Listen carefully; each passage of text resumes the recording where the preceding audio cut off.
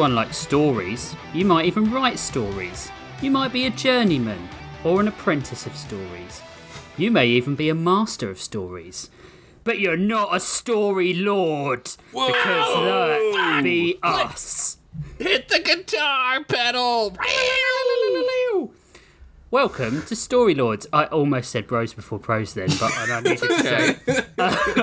Welcome to Story Lords, the fiction-based podcast of 2 prompts, 3 stories, infinite laughter. I'm Rich. Yeah, every joke is a hit. Yeah. Yeah, we never fail. Never fail. Lords wouldn't fail.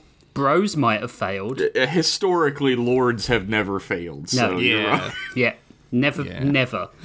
I'm Rich, and with me as always is Jeff. Hello. And Josh. I'm last this time. Hi.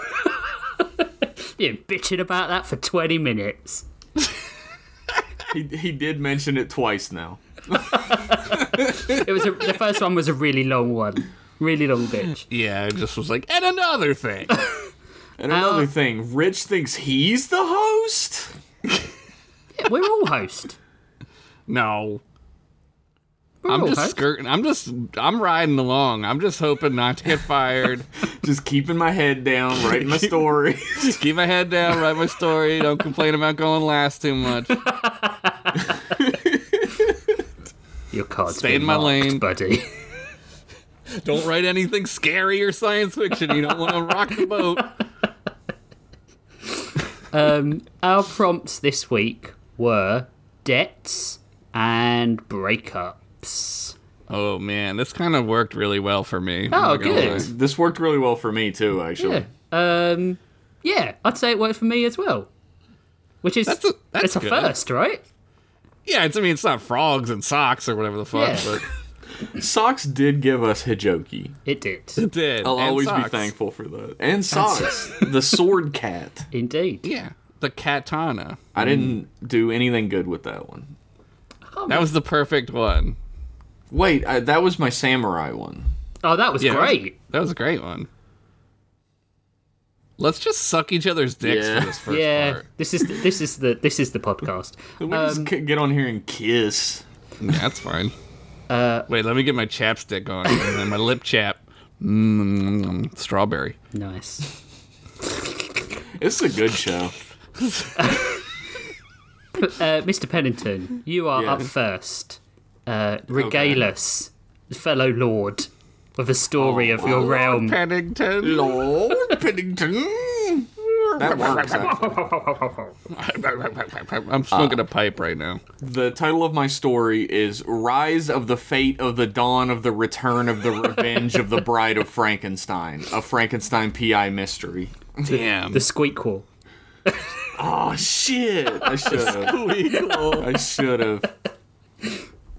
From the case files of Adam Frankenstein, private investigator, New York, New York, fall 1934, entry 7.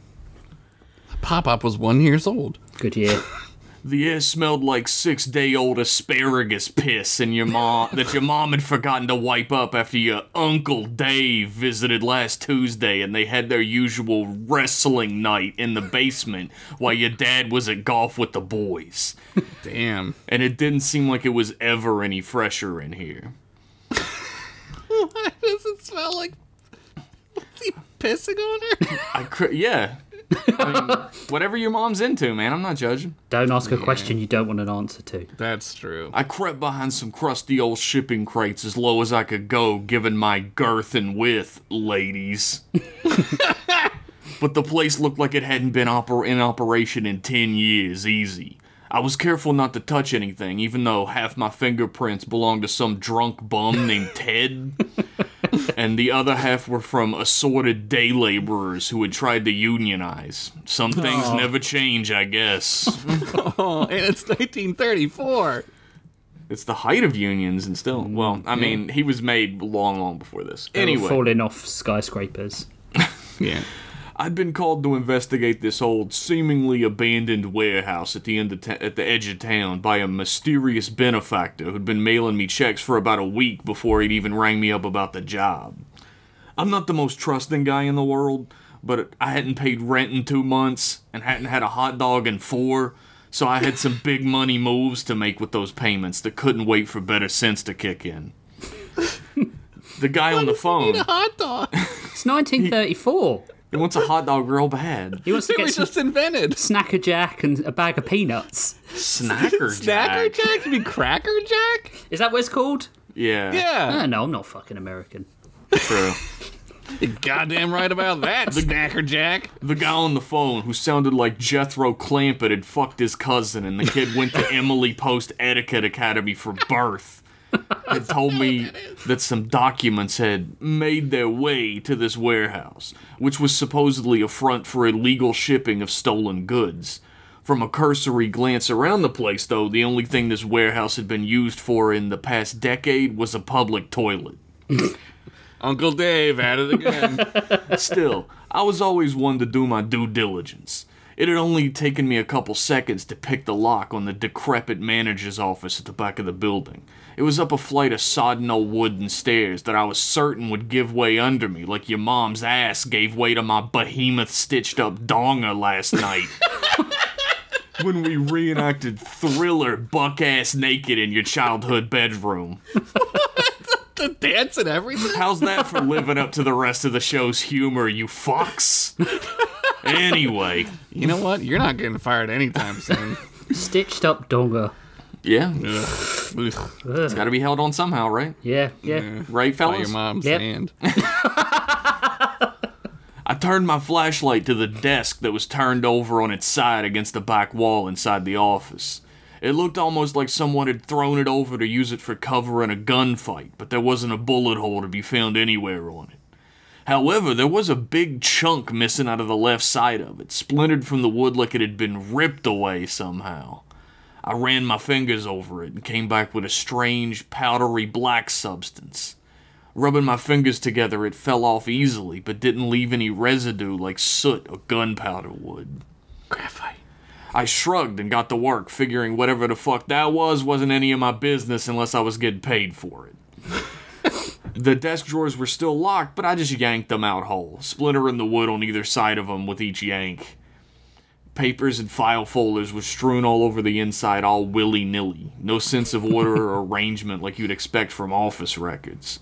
There was also a small gun and a bottle of extremely cheap gin in there, but a 9-to-5 office worker worked here, so that made perfect sense. For 1934, yeah. No further investigation required here, am I right? Fuck. Suicide's funny. Each one of the folders was labeled with the same small logo on the top flap, the Dusk Corporation. Stranger still, not one of them had any other distinguishing feature on them. No account names, expense titles, clients' names, last name, absolutely zilch to determine what the fuck they even were. I picked one of them at random from the pile inside the drawer and flipped it open. There was a shipping manifest inside that was attributed to a Mr. Adrian DeVille of the Dusk Corporation. 2,000 pounds of something. 10 items, each one just a series of numbers, shipping out to different locations. It didn't take a mathematician to do the simple division of numbers. That was pretty much the perfect weight for 10 corpses. What? I was confident in making such a wild swing thanks to the fact that none of them had any further identification. Not to mention that everything I ever get involved with has some kind of corpse shit going on with it. You can set your watch by that shit. You are what you eat. Fair. There was a small note in the bottom, handwritten in the chicken scratch of the working man. Far more legible than a doctor's prescription, but still pretty messy. Thankfully, only one of these things needs to be legible or you'll fucking die painfully from taking the wrong medication, am I right? The note read, "Do not touch the purple liquid coming out of them. It will change you." I ruminated on what the fucking shit that could possibly mean as I flipped over another folder. It looked like the shipping addresses associated with the 10 shipments. A quick glance confirmed the numbers lined up. Looked like there was one headed to a place called Whitesville in Connecticut. Another one going to some backwater nowhere in West Virginia called Huntington. Several were being sent to a desert location in Nevada called Cerrone.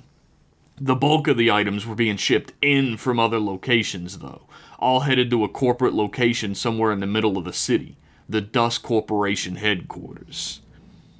I was just about to flip another folder when I heard the light groaning sound of the door across the room behind me swinging on its ancient rusted hinges. I flung around, wrenching the .357 out of my shoulder holster tucked beneath my overcoat as fast as I could. Packing. But I met the cold steel end of another gun's barrel pointed at me before I'd cleared leather. I slowly lurched the gun back into its holster as I accepted I wasn't going to get out of here before I got shot. "You're very, very late." The voice behind the gun slithered through the air like a burning smoke from the end of a cigarillo, snaking and twisting like a predator coiled in the weeds. The room was dark, but even in the haze of inky blackness I could see her, clear as day. My breath was knocked out of me just by the sight of her, leaving me gasping for it back. She was tall, taller than any woman I'd ever seen before, easily over 6 feet, but that didn't even register to me before the ice-cold blue of her eyes pierced into my very soul. The frigidness within them was painful, filled with a resentment that was all too familiar to me. She wore a wide-brimmed hat pulled down low, with pitch-black hair tucked back into a low bun that was scorched across, with one long, jagged white line that shot through, just like my own hair. But the similarities didn't end there. Oh no, not by a long shot. Her snow-white skin, where it could be seen at the ankles, the wrists, the neck, just pops from beneath the long, tied-closed trench coat and black skirt she wore tightly tied to her form. There was a crisscross of ragged black stitches. This woman, it struck to the very soul of me to look upon her. The moonlight which streamed in through the crooked, age-destroyed blinds over the window showcased it too plainly for me to ever deny, though I denied it to the core of me still. There in this rotten, decayed nowhere stood an impossible being, the only other one on the face of this cruel, hateful world that had spurned me since my unfortunate birth. Another thing like me. "You seem shocked to see me, Adam. Do you not remember?" The woman's smoky, rueful tones filled the room with an acid that burned away at me. But she kept her trigger finger steady on the Thompson submachine gun in her gloved hands just the same, as if it wasn't melting me away inside. Damn. I stumbled on my words, a rare thing for me. "Your bride," she snapped, finishing my sentence for me with venom. She took a step forward, her black lips sneering a bitter smile at me. "The bride you left to burn in Victor Frankenstein's makeshift laboratory. You can call me Eve. It only seems fitting." No! I saw him rip your body apart before he ever conducted the procedure to breathe life into it. I snapped back, suddenly filled with a rage I hadn't felt since my revenge against Victor a lifetime ago. My fingers clenched so hard into fists that the slow-running dark blood beneath my skin began to drip out where my fingernails dug in. Damn. "You're a liar, a fake, an apparition sent to torture me." "Silence!" she screamed at me, gripping the trigger and firing off a couple shots into the still of the night. The bullets burned hot as they pierced into my shoulder, throwing me back a step, but I was pretty undeterred. I stood straight back up and snarled in return, but she was undeterred as well, and continued on like I hadn't. This is hot. "You were born in chemical baths and rushing water, Adam. I was born in a crucible of fire. I read everything in that book that woman wrote using the doctor's notes. You sought bloody revenge after Victor tore my body apart, fled into the night, left what was left of me at his mercy." She was trembling a little now, the raw emotion of it all coursing through her veins, and all the anger was drained from me as I simply began to listen. But the book got one thing wrong. Victor didn't toss my parts away into a river. He set the entire building aflame to rid himself of the abomination he sought to create for you. But the flames, they sutured the wounds he had torn, fused the stitches back into place that he had stitched. The moment I awakened to the world, birthed by alchemical fire, I felt the searing, violent, burning pain of being alive, Adam. Same. And even... And even when it was over, the pain never truly subsided. I read his notes about my betrothed, another horror like myself that sought comfort in this hateful world. But you weren't there, and I searched far and wide, but you were never there. I didn't know. I couldn't have... She cut me off, shaking the Tommy gun at me again, that same hateful, rueful sneer returning to her pallid features. No, you couldn't have. You never came back. You were off murdering women and bedeviling the depraved soul that birthed us. You sunk beneath the Arctic waves, and I didn't know what had become of you until 100 years later. You had the Captain kindness America. of... Huh? Like Captain America. Yeah, pretty much. Same guy. You had the kindness of death for a short while, Adam, but I had nothing but vicious, worthless life this entire time. Same. I had lived every savage, cold, painful year on my own since then, until I found a book tossed away in a storm drain. Mary Shelley's Frankenstein. You see, I remembered the name. It stuck with me somehow, even hundreds of years later. And then I knew it all, and knew that I was truly abandoned. And I swore revenge, just as you had, against what had spurned me the most. Uh-oh. I stood in stunned silence, and she allowed it for a moment. I summoned the courage to finally speak, and slowly began. So, there's probably no chance we could hook back up now, or... Bullets rained out like hail pattering on a window pane, ringing through the darkness in arcs meant for my heart. But I moved with surprising speed for my size, leaping over the overturned desk behind me and ducking behind its heavy wooden cover. The desk splintered with every shot, her screaming rage audible between them. I finally dug out my heavy revolver and raised it over my head, squeezing out 2 shots to give the impression I was firing back at her, forcing her behind cover. Thankfully it worked, and she stepped outside the door, turning the corner to hide her body away from my line of sight. I vaulted the desk and ran for the window, leaping into it with all of my weight and shattering it into 1,000 pieces.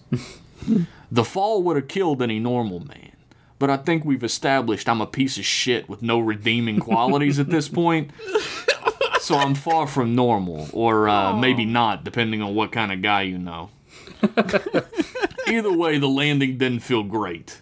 The sickening pop of my arm dislocating and a bone near my hip splintering filled my ears, along with rushing blood as I slammed full tilt into the concrete street outside the warehouse. A car swerved at the last second, its headlights flashing over me in the night before it veered away and narrowly missed running me over, which would have mostly just been insult to injury at that point, I think. A man leaned out the window as it sped away and screamed back at me, "Watch where you're falling out of windows at, you fucking Frankenstein's monster-ass bitch! Fuck your mother for me, you shit and cum-stained fuck! Fuck off!" I was Classic 1934 insults. I was left reeling against the cold concrete in a lot of pain, and honestly a lot of confusion about how his voice managed to carry that far for that long as he drove away. It was a Model T. It was going about 10 miles an hour. Model T! It's a 100-year-old car, alright. A bullet embedded itself into the asphalt near my head, and I knew it was time to fuck off like that nice driver had recommended. I put my hand to my dislocated shoulder and yanked as hard as I could to get it to relocate back to its fucking home. But I failed the first time, which hurts a hell of a lot more than when you succeed at it. So if you think it looks fucked in the movies when people do this, think if they failed. The second time it popped back into place just in time for another bullet to hit the ground in front of me, sending a spray of stone into the air. I was up and running pretty quick after that. My blood was pumping in my ears loud enough I couldn't even hear the sounds of the city around me as I sprinted across town. I didn't even have a destination in mind at the time, since I knew that Eve knew where my office was. This entire thing had been a setup to get me there, but I didn't know why. I mean, I understood Eve wanted revenge for me leaving her as like a bunch of body parts for a mad scientist to burn up in a house fire. Mm-hmm. And trust me, I understood where I'd gone wrong in the relationship there without a call to the love line. Why does he know what that is? I got why we had to break up, and the fact that there wouldn't be an MTV's Makeups to follow. What the fuck? But why there? What did the Dust Corporation have to do with her revenge against me? Finally, after what seemed like hours of running, I stopped to catch my breath in an alleyway somewhere in the red light district. I pressed my back against the cold stone wall, and it felt pretty great against the bullet wounds I'd mostly forgotten I had up to this point. I thought for a long time, the chill of the night permeating my bones before I'd calmed down enough to finally remember. Mr. DeVille, the Dust Corporation. These were names I'd heard before. The boat that fish fucker guy had been on last month was owned by the Dust Corporation. One of the scurvy-ass pirates on board had said they were headed to a private zoo owned by a Mr. DeVille. Mm-hmm. Hell, the name Dust Corporation had come up a few times in my investigations before I started writing them all down to keep files even. I was suddenly struck with the epiphany that all of my answers could be found in one place, and it was only 28 blocks away in Midtown. The dizzyingly tall black spire in the middle of the city that was the Dust Corporation's headquarters had always struck me as a bit of an eyesore, to be honest. Ever since the Empire State Building had been completed a couple years ago, every dumb rich bastard on the block had been dumping daddy's money into building their own skyscraper to show how small their entire family lineage's dicks are. This didn't seem to be any different. It didn't reach to half the Empire State Building's height, but it had a kind of Soviet brutalist architectural design that screamed repressed sexuality and hidden agendas. Damn, he's writing a fucking paper over here. And now, I had yanked the double doors at the front of the buildings off their hinges, found the building inside completely empty, and was climbing around 100 fucking sets of stairs to make it up to the CEO's office at the top floor. Thankfully, there'd been a little slat board at the front of the building which had informed me where to find Mr. DeVille's office, along with everyone else who worked there of note. A little perk you don't normally see posted up at the entrance of most RPG Final Boss dungeons. Which is exactly what it had felt like climbing up all those stairs, headed up to the final boss. I don't know how he knows any of this stuff. It's a mystery. In more ways than one. I pressed against the door at the top of the stairs and swung it open without any fight, a complete lack of any locking mechanism catching me completely off guard. Greeting me there was the most ostentatiously adorned waiting room I'd ever seen in my entire life. And if you look like me, you get left to wait in a lot of waiting rooms for a lot of time. Everything seemed modern and tasteful, but expensive beyond all reason. And dotted throughout, I couldn't help but notice a bunch of antiques from my original era, and long before. Beautiful couches and ottomans, massive portraits by renowned artists of the past, beautiful gas lamps, still lit, but not a single person anywhere in sight. I drew my pistol and carefully trudged across the room, peering around in every direction I could to make sure no ex-fiancés or fishmen or fucking zombies or whatever else were about to pop out and yell boo at me again. And to my surprise, no one did. I made it all the way across the massive room to a set of ornately decorated double doors, carved black obsidian with gold plating in places. It was absolutely beautiful. But upon closer inspection, the figures depicted along it all seemed to be in torturous agony. Along the bottom were figures of people raising their hands to the heavens, tears on their obsidian faces. And above them flew bat-winged monster figures, with demonic smiles upon their faces, each one wearing a crown on their head, and all of them encircling what looked like a pockmarked moon in the sky. Quick, go in! I stood transfixed, staring at it for a few minutes maybe, though it seemed like a lot less. Still, when I finally snapped back to my senses, I realized how dumb it had been to just sit there gawking like a fuck that long, judging the decor. What am I, the fucking Queer Eye for the Straight Guy breaking and entering edition? That is so weird. Okay, that's so weird. Do you mention that show in yours? Yes. Oh my yes. god. That's so weird. I tucked my gun back into its holster, grabbed the handles of this huge obsidian doors, and swung them open, and it took a lot of my strength to do so. If anything had shocked me that night the most, it would have been hard to beat what I saw on the other side. The lights were all on inside the office. A small record player in the corner was softly playing a concerto by Vivaldi.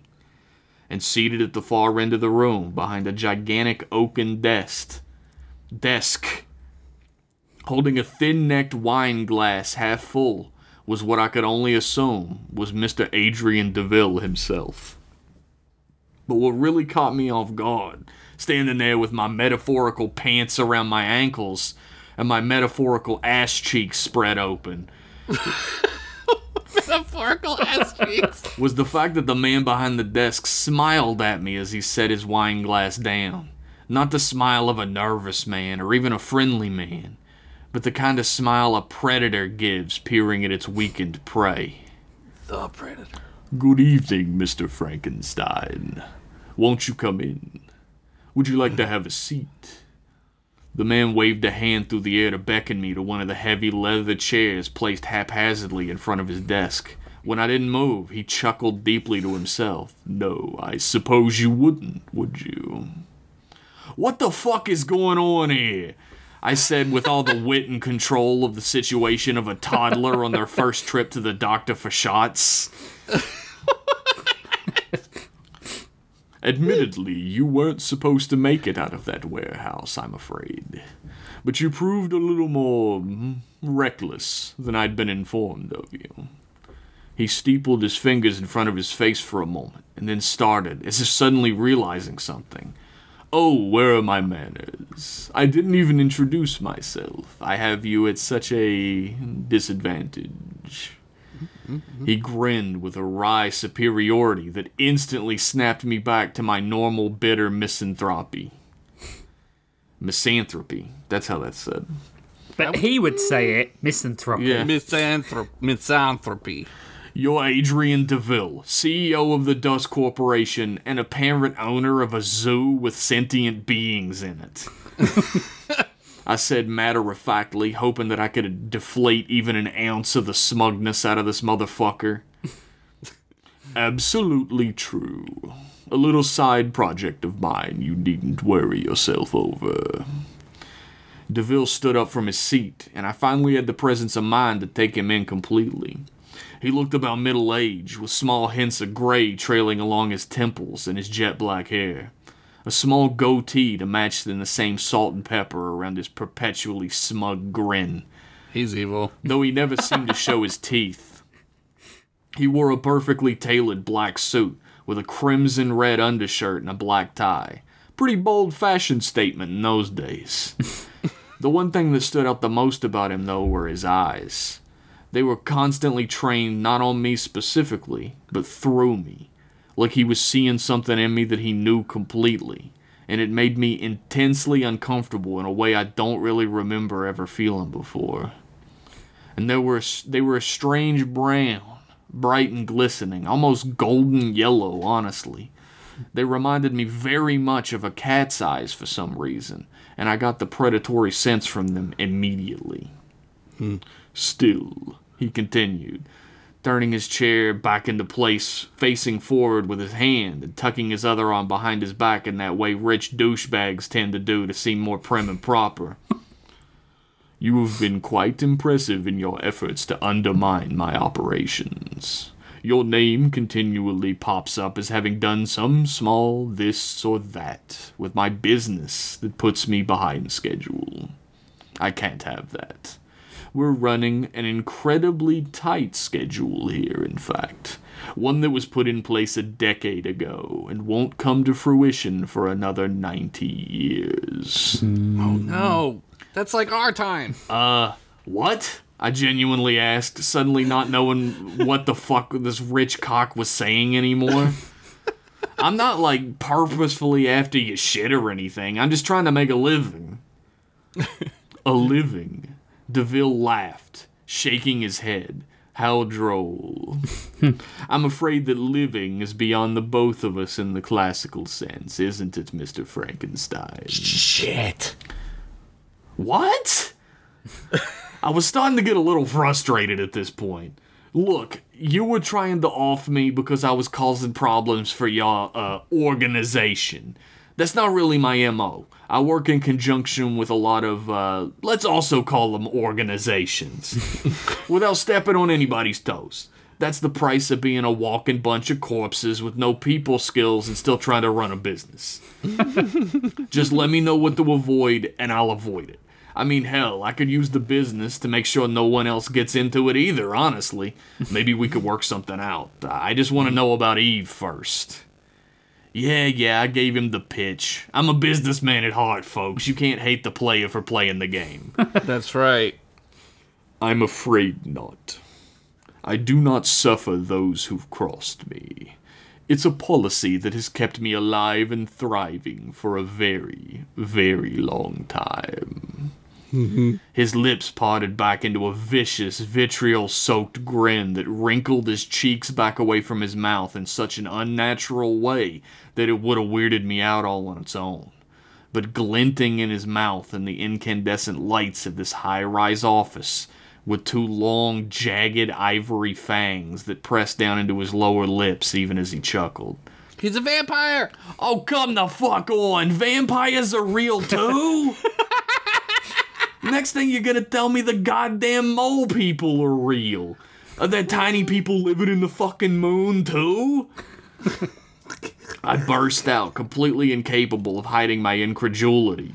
This shit keeps popping up on me, man. I just get used to one weird monster mash horse shit thing being real, and then boom! Now it's vampires. Now it's ghouls. Now it's boogans. It's something new every 2 goddamn weeks, it seems like. DeVille threw his head back in a full laugh this time, almost manic sounding, and placed his hand on his forehead as he did. When he finished, he shook his head, dropping his hand back to his side limply.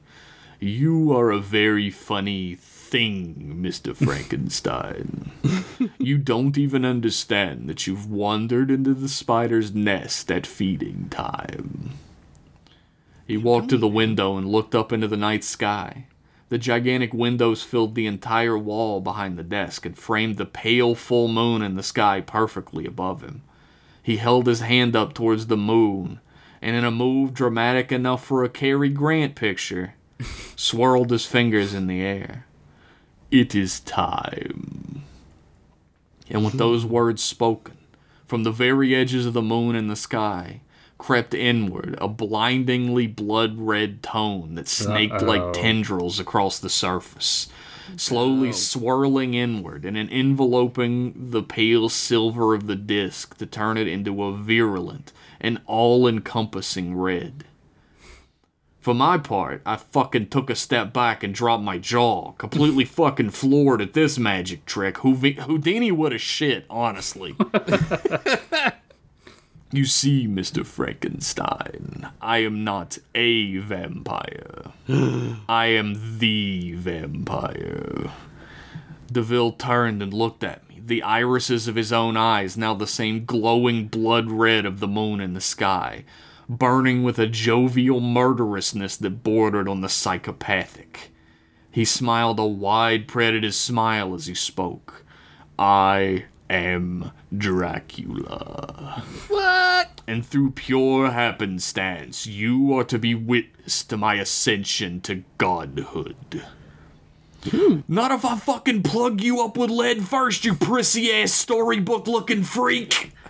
I screamed as I yanked my .357 back out of its shoulder holster and got it about halfway pointed at him before I felt the familiar feeling of cold steel press it against the back of my skull, followed by the even more familiar feeling of a gun cocking. I stopped and slid the gun out slowly. Twice in one night I couldn't get it out to use it. Happens to every guy, I guess. Same. I think instead you'll give me that gun, sweetheart. I'll not have you causing another scene tonight. I recognized the smoke and the voice instantly. If I lived another 2 lifetimes, I'd never forget the sound of her voice. Eve. She pressed the end of her revolver into the back of my head harder and held her hand up around my side, palm up, waiting. Hello again, dear. I would have thought our first date would have put you off meeting up again so soon. I grumbled as I turned the gun over and slapped it down into her hand. She pulled the gun back and I raised my hands into the air and huffed out my frustration. You have a debt to pay me in blood, Adam. Ding. I won't ever be put off from that. She walked slowly around me, never lowering her revolver. She kept pointed at my midsection. Walking backwards across the room, she placed my gun down on the desk in front of fucking Dracula, I guess. It doesn't make sense to write DeVille anymore, but I'm going to. I can't bring myself to fucking write Dracula over and over. This is so meta. DeVille stared at the blood moon in the sky above him with a kind of deep satisfaction that seemed to permeate him. He stood transfixed for a moment before turning back to me and smiling. You know, I've waited for this moment for a very, very long time. I've worked so very hard, reached my fingers out into the future of our world and set things in motion that will continue for almost another century. I have and will continue to place pawns on my chessboard and move them around without anyone suspecting anything for all this time. And tonight, the fruits of my labor will first be felt. What the fuck is this guy talking about, Eve? How can you be working for this pompous fucking nut? He thinks he's Count Dracula. I groaned out, keeping my hands in the air above me. He is Dracula, numbnuts, Eve scoffed and pointed her gun a little harder in my direction. I'm working for him because he promised me the chance for revenge against you. That's literally all I care about. Have you even been paying attention? Mostly, I said, half paying attention. Glancing up at the blood moon in the sky. How'd you pull that trick off anyway, David Copperfield? Smoke and mirrors? I asked, completely timeline appropriately, because there was a book by that name, remember? It doesn't have anything to do with magic, you say? What, you fucking read it yourself to know that? I didn't think so. Moving on.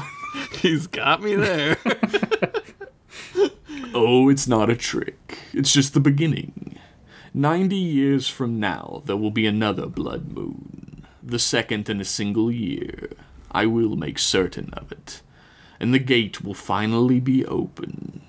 The thing inside will have withered, trapped between our world and the next, thanks to the zealot's failed attempt at birthing it to our plane.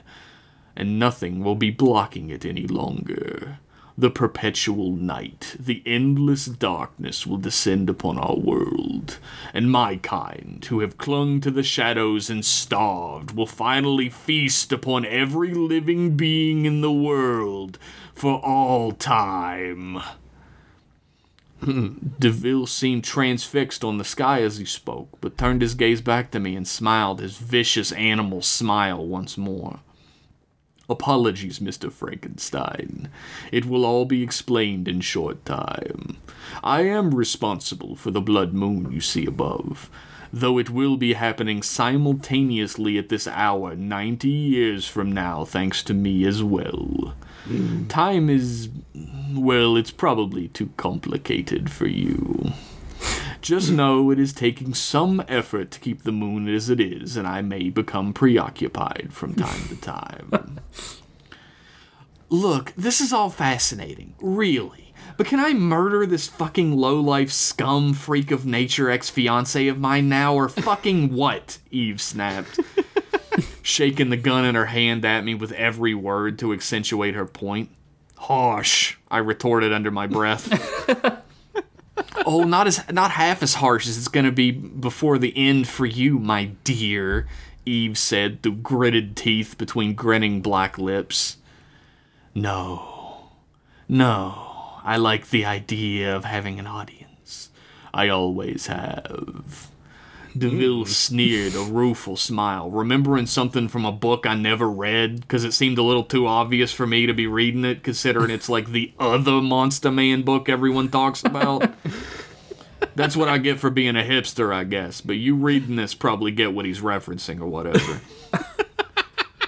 He continued, we will watch the coming future together. Then you may do whatever you see fit with him. I will no longer care. So there I was, between a metaphorical rock and a hard place. The rock being some kind of end-of-the-world blood moon scenario I had no fucking clue about one way or another that goddamn Dracula was putting on for some reason. And the hard place being my ex I had no idea ever even existed, who wanted to chop my balls off and feed them to me just for starters. You know, I've heard cliffhangers do pretty well, and I'm trying to sell the rights to these journals sooner or later to get like a motion picture deal going. So let's go ahead and say this is where we're gonna cliffhanger it. Fucking deal with it if you got a problem with that. We're all trying to make a living out here, even if we're a bunch of dead guys in a trench coat. What's the moral of the story this time? Before you take a job, maybe check out the person or the company hiring you or whatever. You're really liable to get in some real fucking hot water if you don't. Not saying like Dracula and the Bride of Frankenstein will tag team your corpse kind of trouble, but hey, you never know. That's just good life advice, too. To be continued. Oh my god, Frankenstein, what are you doing? What's he getting up to next? See what wacky antics Adam Frankenstein gets into on the next, or the one after that, story lord. Let's see. Whenever the prompts come up. Whenever I fucking feel like it. That was great. So pulpy. So good. Yeah, I know. I had to choose this time around between getting the story across in a pulpy way or just inserting jokes, so it wasn't as funny as usual. Oh no, it was just as funny. It was great. What you do is you just front load it. You front load it with the jokes and you end with the drama. True. Yeah, that's how you do it. True. That is how I do it. That is how you do it. That's how I'll do my life. Front load it with jokes and then end with the drama. You were trying to say something that whole time I was interrupting you, Josh? Oh, no, I was going to say I liked when you said that before you cleared leather. I was like, oh my god, that's like so fucking like 1930s. It's great, man. Thank you. That was one of my favorite flourishes. Yeah, no, it was really good. You need to make this your next comic project. I've thought about it. Because, I mean, there's endless cases with this guy, right? Yeah. That I could do. So I've thought about doing a comic. I want a comic of him watching 90s MTV and being like, what the fuck is this shit? You know that there are, like, fan theories in the Discord about why he knows all this shit? Yeah, because he's writing it later, Yeah. right? Or is he? Or is he? Or is he? Yeah. Well, he does reference things to Dracula that don't have David Copperfield and shit. Yeah. So how does that work? Maybe his brain's from a different time. Maybe it's something to do with the blood moon. Maybe it's that. Time works different, right? Yeah. Somebody had the theory that he time traveled back to the past. Time traveling Frankenstein? I'm in on that one. Somebody had the theory that I just put these references in these stories because it's all the comedy I know how to do. Well, I'm in for How that too. dare they suggest such a thing? That may be true. Well, no, We're not hacks. You're a hack. You peons! You're the hack. I'm not the hack. How dare you speak to a story lord? In such a manner. Peasant. Story peasant. Story serf. I love writing Adam Frankenstein.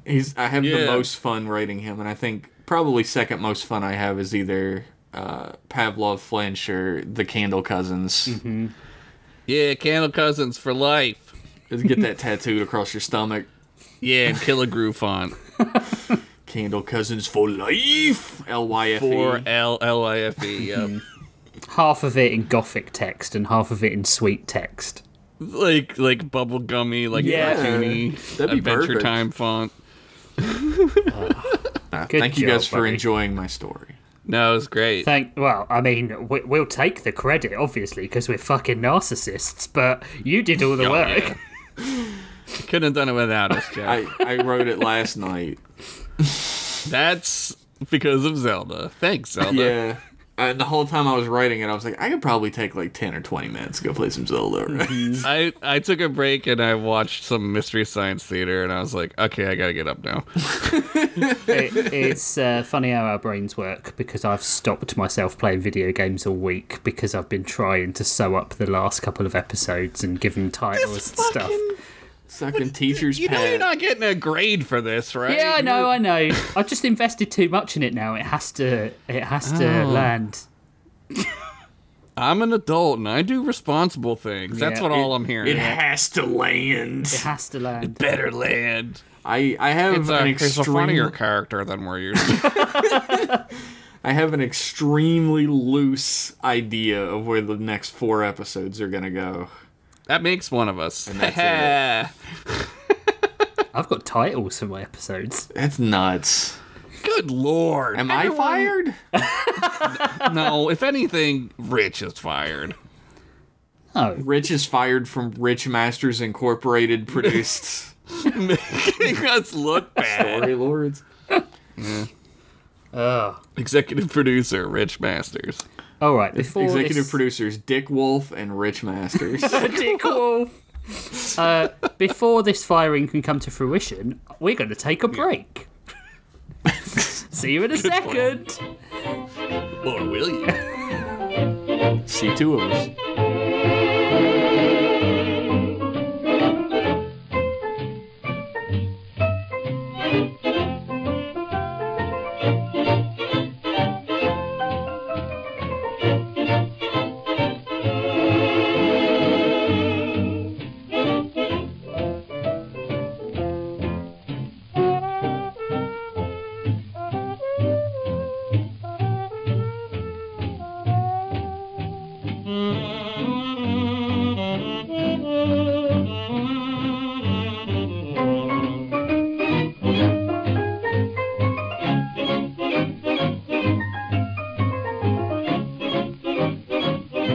Welcome back to the court of the lords. Come. Do you have one of those Klingon ball hammers that they use? Boom. So cool. Yeah, we're talking debts and breakups, and also Yeah. prolapsed anuses for some reason. Yeah, they don't know that. They don't know about the prolapsed anus conversation we had for 37 minutes. Yeah. I mean, Just to a be normal amount of clear, time. it's not our prolapsed anus. Our collective Our anus. single anus is not prolapsed, don't worry. Yeah. Still very much intact. I'm next. My episode this week is called Shallow Graves. Oh, shit, 'cause the guy. It's a double meaning. Take from that Fuck. what you will is what's going to happen in this episode. Oh, God. Well, this place is a complete bag of rancid horse dick, Emmeth. Grissom sneered at the smell, the brimstone stench getting in his nostrils. It permeated everything, the whole barren planet stinking worse than a car full of Gwyneth Paltrow's vagina candles. What the fuck? You know, those ones that white women with way too much money think they need. Here's what you really fucking need. Perspective, Karen, Shauna, God damn. or whatever your basic fucking bitch name is. Damn, this is the truest thing we've ever said. Take that, women. Yeah. If you've got enough disposable income to buy a goop candle with someone's happy juices in it, then maybe put your spare money in a food bank or something, you deluded twat.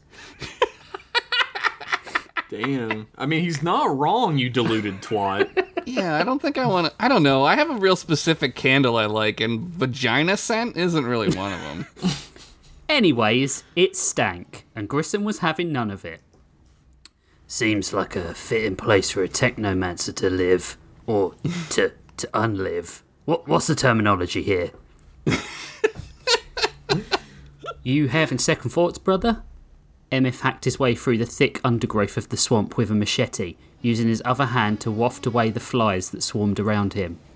This is what we want, right? To kill it? I'm not nervous, Emif.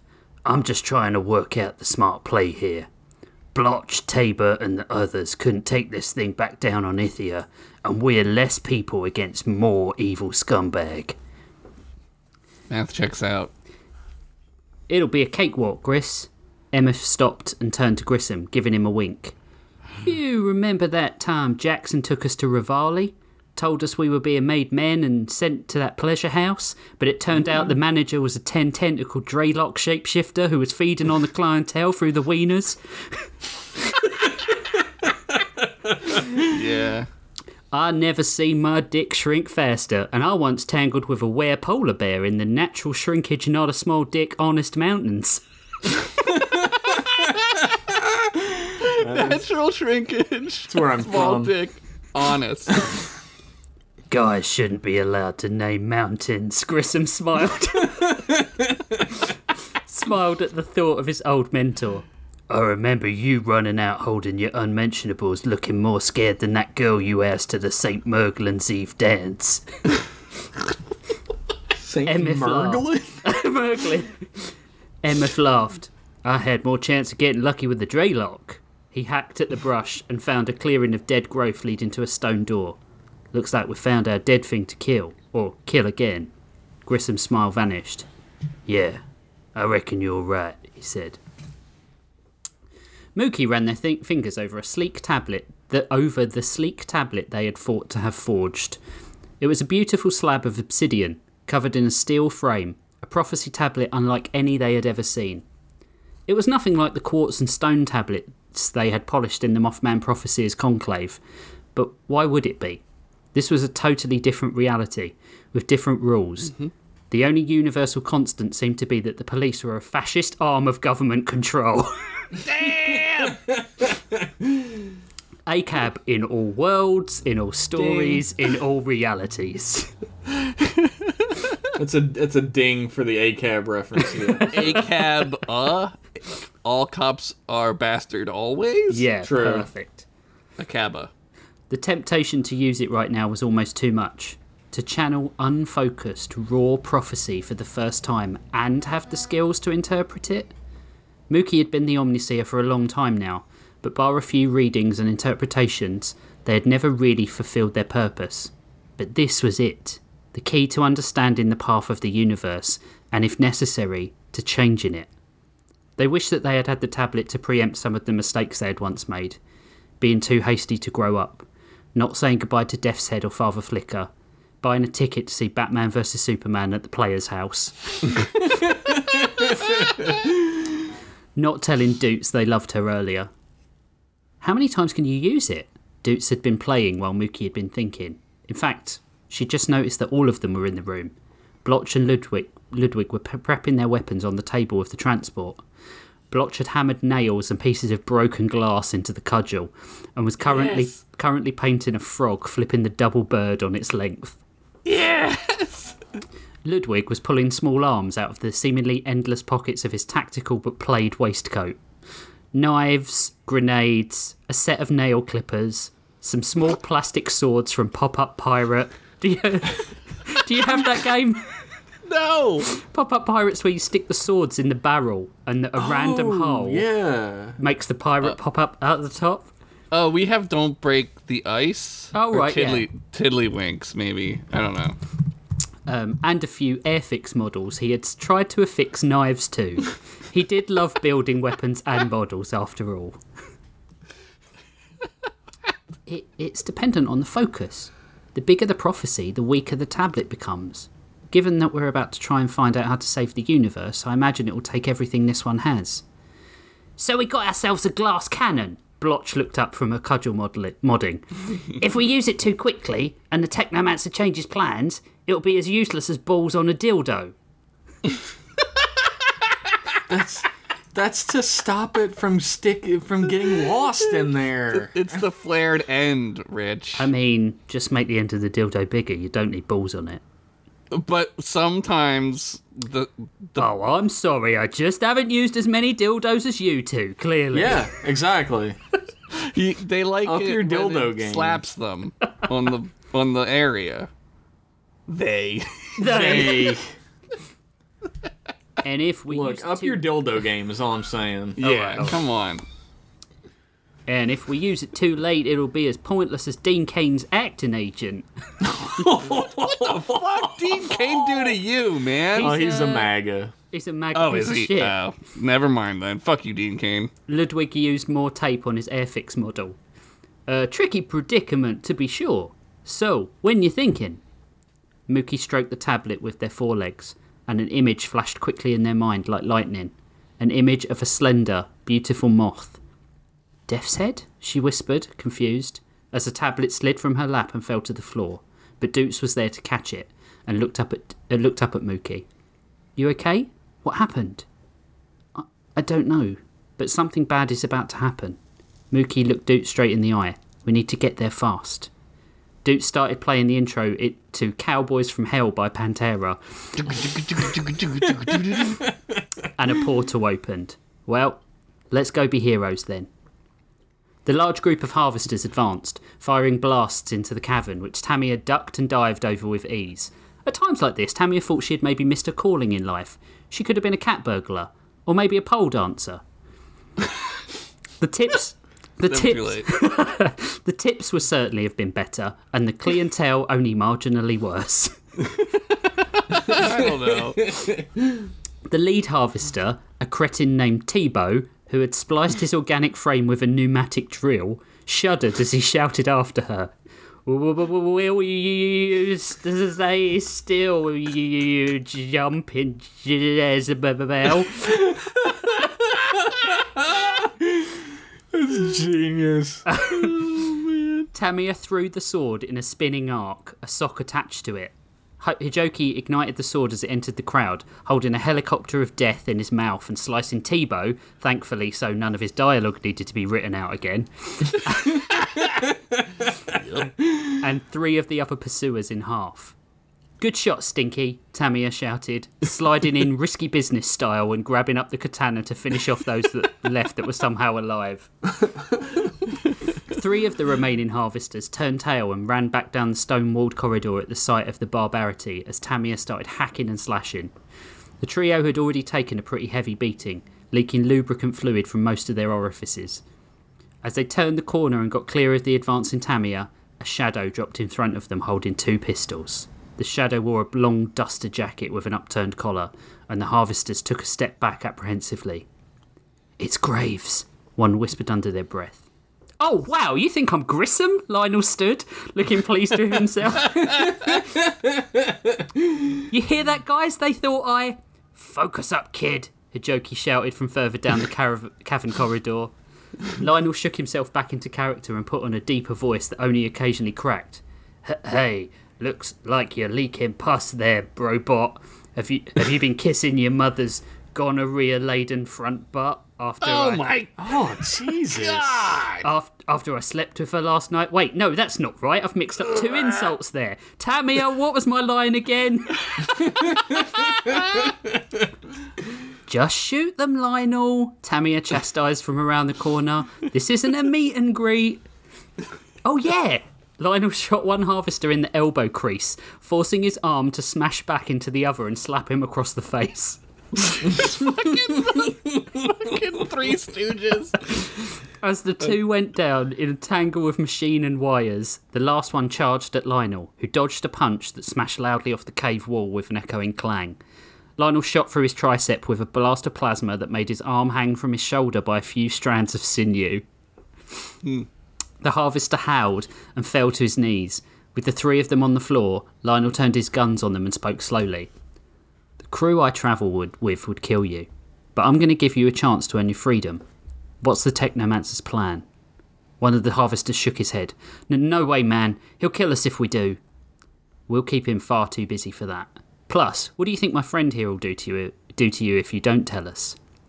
"What is this? Yeah. Some infantile play on good cop, bad cop?" The harvester spat, feeling Tamia approach behind him. "There are no good cops. We're more Shooty cop, decapitatey cop, Tamiya said. That old trope. The laser katana ignited close enough that the sweat dripping off the Technomancer's forehead sizzled and steamed as it hit the blade. Hijoki got into the harvester's face. Spill the beans, or spill your intestines, lad. It's no difference to us. We're in a holding pattern. We've been told the cowboy's going to be taken care of today. Grissom had been walking for what felt like days. But whatever, he wasn't a fucking wuss or anything. He was just saying. But when the sound of his own heavy and manly footsteps stopped echoing back at him and started resonating, he knew something was up. Turning the corner, he arrived in a large domed room in the cave structure. MF already taken his pack off as he stood in the centre. The carvings in the walls depicted some massive fight, a confrontation between the dead and the just.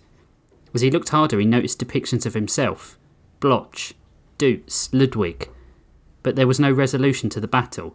It rotated the room and seemed to stretch on forever. By the time he got around to where he thought he had begun, the carvings had changed somehow, as if to suggest the fighting would be eternal. Also, weirdly, there was a carving of a dog eating a bag of peanuts, like a walking on hind legs human-looking dog, and he was wearing a t-shirt that said "I honk for bitches" on it. What? Grissom turned back to Emeth, his queer eye for the bounty hunter guy moment over for now. What the fuck? What the fuck, All guys? three of us? Did we say anything about this in the DM or something? No! Oh, right. We're synchronizing. Why would we talk about this? Just synchronizing. Hasn't even been on. Well, I guess it's on now, but like, dude, I don't know. Weird. Hey, you see that dog eating? A blast hit Grissom in the guts. Oh no! And he doubled over, sinking to his knees. He reached for his stomach, then pulled his hand away to reveal the red, sticky liquid coating his fingers. Why? Is it strawberry juice? He grimaced. Because I'm with the Technomancer, you fool. He raised from the ground when I was cold in its... He raised me from the ground when I was cold in its embrace, brother. MF walked around Grissom. Admittedly, most of his reanimations have no memories, but for what he gave them. And I was no different. But when you were all at the way station, your fears, your memories were transferred to the custodian, and the Technomancer stole them for me. He knows everything about you, Grissom, and he gave all that knowledge and hate back to me. Well, that explains it. A voice came from the other side of the room. We wondered where you got those memories from. Lionel walked out of the shadows, 2 pistols in his hands. What? You okay, Griss? Hunky-dory, Grissom said as he stood, towering over Emeth. How did you all know? Emeth sneered. Because I know how my brother really died, Grissom said through gritted teeth. You got a debt to pay, Emeth. Ding. Grissom used air quotes. Oh, well done, buddy. You used them right this time, Lionel beamed. Lionel, Grissom warned. Lionel nodded and looked abashed. Oh yeah, pathos, sorry. Flashback time, people. Harpeffect.midi. Lionel would known from the start that this imposter couldn't have been Emeth Graves, because Grissom had told him the truth long, long ago. It was a truth that the Duke of Lead hadn't been comfortable admitting to anyone else, and the lie that he didn't know what happened to him all those years ago was so practiced it had become almost the truth, replacing it. In regards to the way station scanners, they apparently had replaced it. After Jackson Swiftfingers, their mentor, had died, the young Dukes of Lead, who had escaped the Technomancer, had split to avoid detection, and Grissom and Emeth had wound up on a planet in search of harvesters. They had found a conversion centre, where kidnapped innocents were being converted into harvesters for the Technomancer's armies. Emeth had always been a questionable Duke of Lead. He wasn't cut out for it in so many ways, and Calandra, Grissom and the others had always pushed him along into something he was never ready for. And this was the day it had caught up with him. They liberated the camp easily, and were about to evacuate when a whole dropship of harvester reinforcements touched down. Grissom told the hostages to flee without them, ushering them through the forest and back to civilization as the Graves brothers led the harvesters in the opposite direction. And then MF gave them away accidentally, and the harvesters came for them. For 6 days they had been tortured and beaten, only to be returned to a cold cell every night. MF was about to break. Grimmeth had given him the pep talks, the comfort, the brotherly resolve to keep going, but MF was running on empty.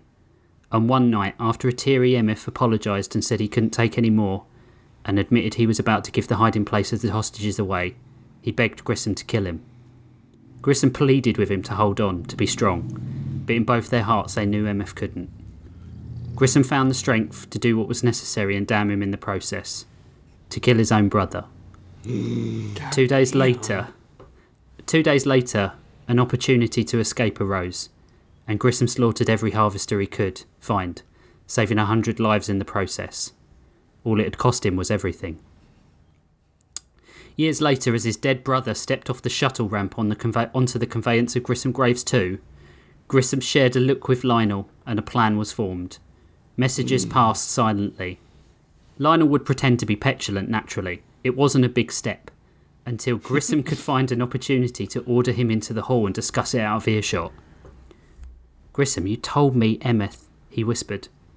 Grissom exhaled. It was all he could do not to hold it together. I know. It's got techno-fucker written all over it. That thing in there isn't my brother." "But he obviously doesn't know we know that," Lionel smiled. "Can't we use it? Flush out the Technomancer's plans by letting MF do a little bit of breaking up of the band, all the while leading us back to the Technomancer?" Grissom put Lionel in a headlock. "You goddamn little genius monkey." The rest of the crew were informed during the fake secret vote on whether MF should join the crew, and Grissom admitted to them what he had done, and how he had known that MF wasn't Emmeth. The crew did something he wasn't expecting. They accepted him, understood him, forgave him.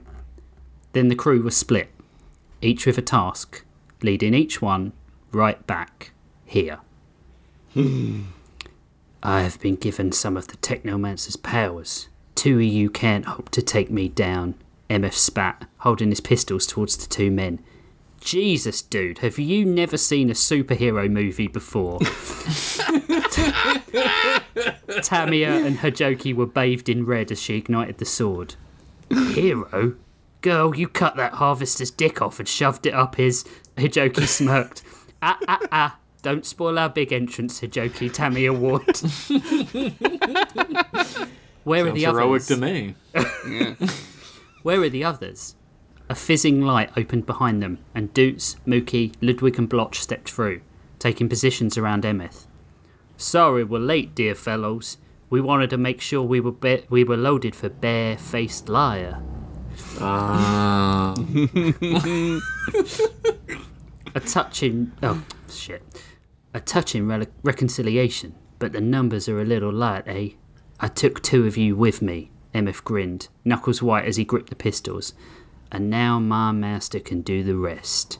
He pressed a button on his belt buckle of a bull with a shotgun, only for an electronic refusal to sound in return. "Oh, bless your dead heart," Ludwig laughed, rubbing his tentacles together. Heath stepped from the tunnels behind them, carrying a large canister of black ink. "I imagine this must be highly embarrassing for you, but you're not the shot you think you are, Mr. Graves. Also, it is quite easy for me to block your communications, and subsequently track them back to your overlord." He threw the canister across the room, where it shattered against the stone floor with a loud smash.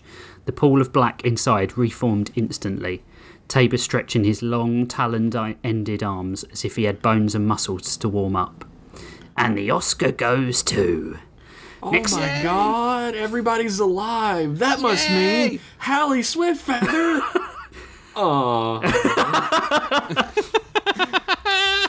"Next time you lot can get in the canister. I was built to spread, baby."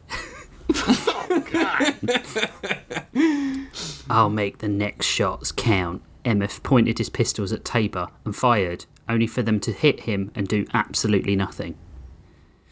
"Don't worry, Emmeth." Blotch narrowed her eyes. "Statistically, a lot of men fire blanks." this again. Very similar stories tonight. Grissom snatched the pistols from his dead brother, then tore the Duke of Lead sigil from MF's coat and turned his back on his brother. He went over to Mookie. "Let's get you back to the ship and protect that tablet." "Don't you walk away from me, Grissom!" MF screamed in the dark. Grissom didn't even look back, but passed the pistols and the sigil to Lionel and hit him on the shoulder. "Good to have you back, brother." Aw, man, that's so sweet. Yeah. "I hope you don't mind taking care of this for me. I can't do it again. I changed the ammo back to live rounds, by the way." Grissom wiped the red corn syrup off his shirt and smiled at Lionel. Yes! I knew it was strawberry juice. He turned and picked up Mookie, putting them on his shoulder and giving Doots a nod. She created another portal and the pair walked through it and back to the ship, the sound of MF's screams following him. "Grissom! He's waiting for you! You're dead!" After it closed, Blotch swung her cudgel straight into MF's face. "You'll want to talk. Batter up, ugly." MF stumbled backwards, but shook it off and jumped clear, only to be met by Doots, who made solid notes that flew towards Emmeth as she ran down the fretboard with her finger. Each one was a solid, high-pitched note, like a set of glass shards. The shards flashed past his skin, tearing small pieces from him. "Pointless specks," he hissed, as he pulled a shard from his chest, green-tinged dust spitting from the wound. "I must confess I'm slightly offended, sir." Ludwig slithered towards him, climbing up his body as MF stabbed at him with the shard, only puncturing himself in the process. Ludwig twirled around MF and jumped off of him, smiling as he pulled a detonator from his pocket. MF patted his frame, finding small mines all over him. The dead man lunged, but Ludwig pressed the button quickly, shaking him with incendiary blasts that stopped him in his tracks and covered the room in smoke. Someone's been playing Jedi Survivor. So annoying when they do that, man.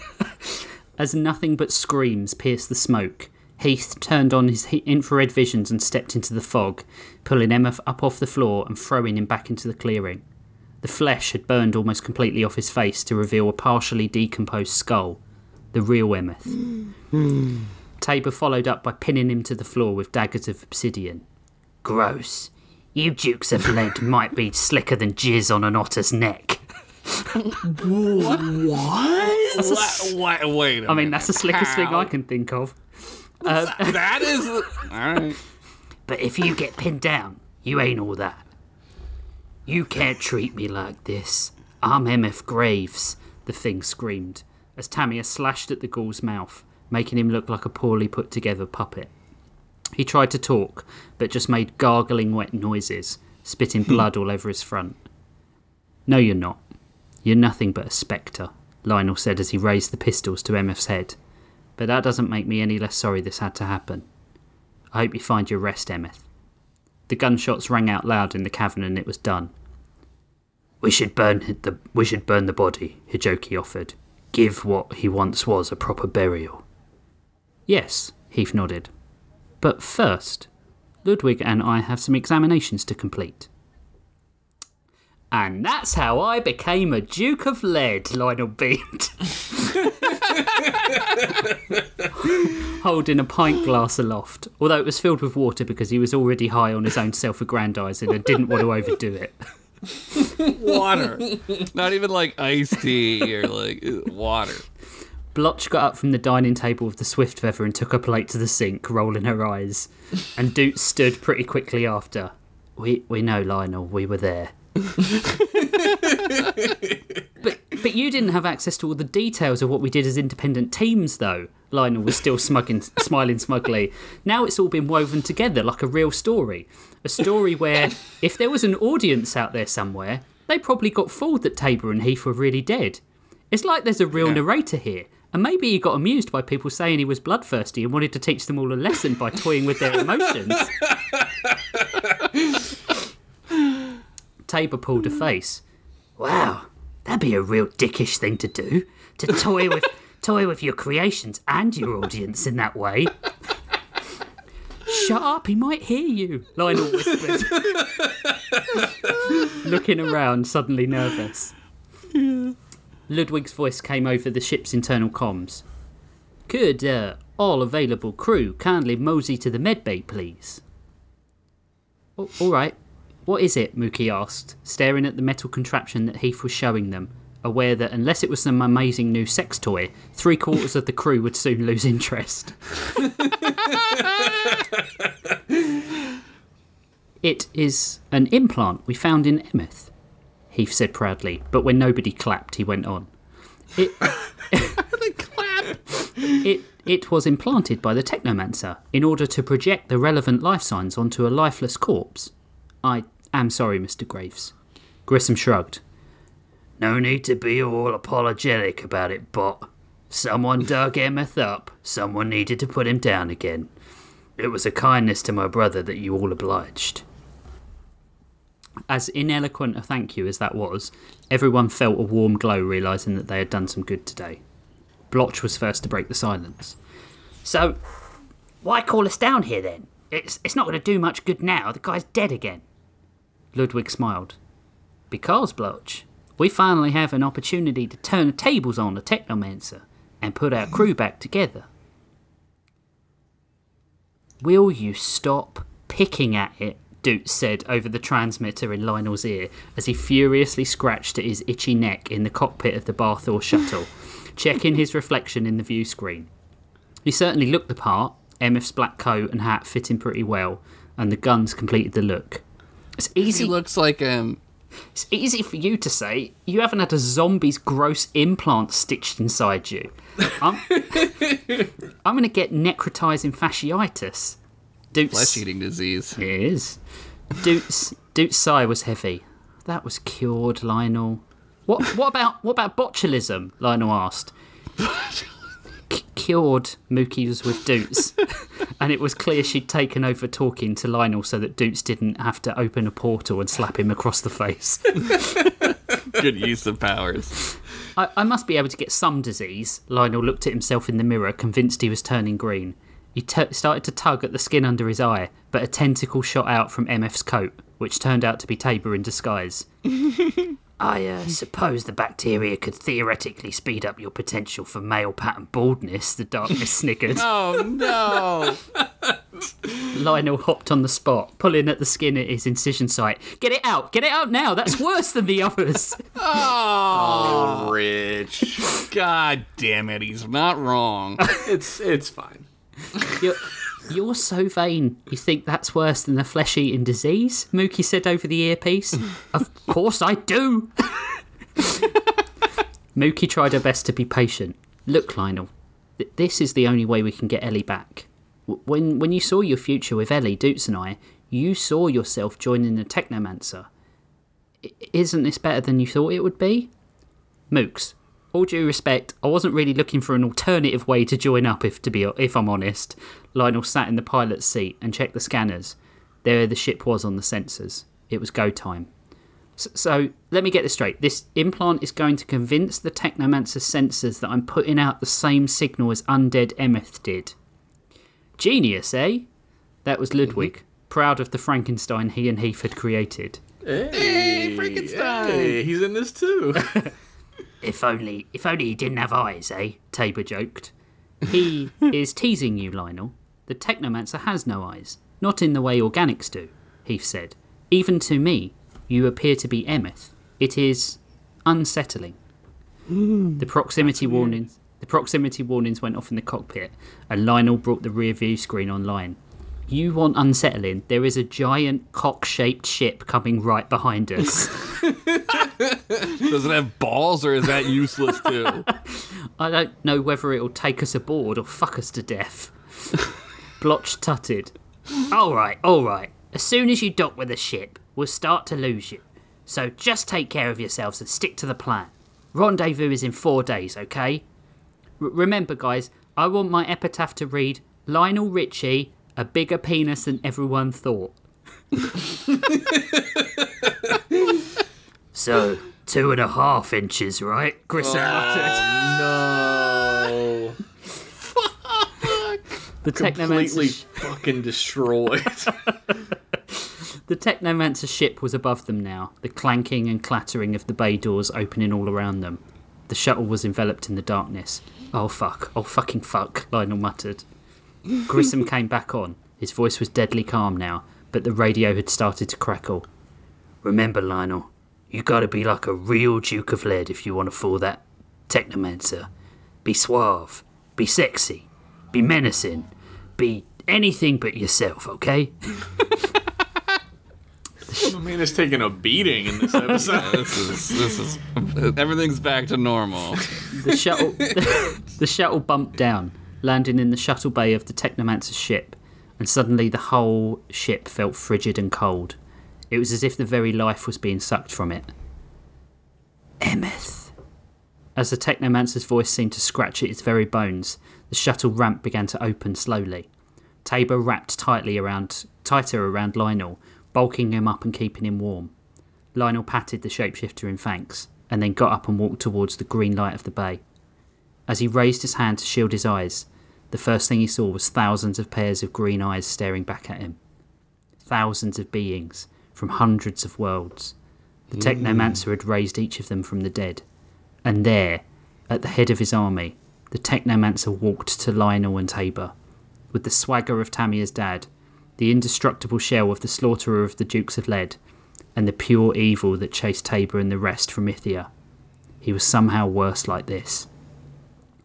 Emeth, have you completed your mission? His voice was shiver-inducing, as if it reached inside and grabbed at his very soul. Lionel just stared, paralysed in fear, until Tabor had to shake him to get him to answer. Yes, Master. Graves is dead. He was easy to dispatch, really. His minuscule mouse brain and small penis were really easy to overcome. None of the others suspect. The last message to come from his earpiece was Grissom, loud and clear. I'm gonna kill you, Lionel.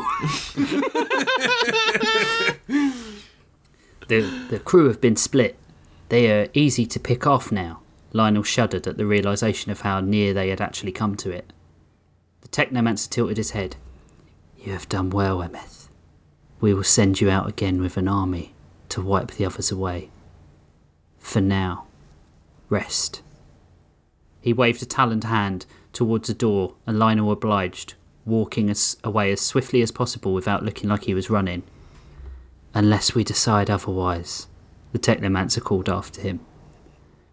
Lionel and Tabor searched the corridor beyond until they came to a lab where the heat emanating from the door made them stop. It's a lab, Lionel said. I don't know how, but I know she's in there. Let's shelve the talk of your creepy, Mookie-esque clairvoyance powers for now and find our friend, Tabor whispered. The lab, such as it was actually banks and banks of monitors, their cabling covering the floor to such an extent that Lionel had to tiptoe between them. Each monitor was showing other universes, the images flickering from one world to another every half second. There was a universe where the Dukes of Lead were led by a woman Grissom, where Blotch and Tabor had morphed into one terrifying giant being. Embarrassingly, there was one where Lionel was just sitting in a computer chair in his underwear scratching his balls. That's it? That's not that. The sheer amount of information was dizzying.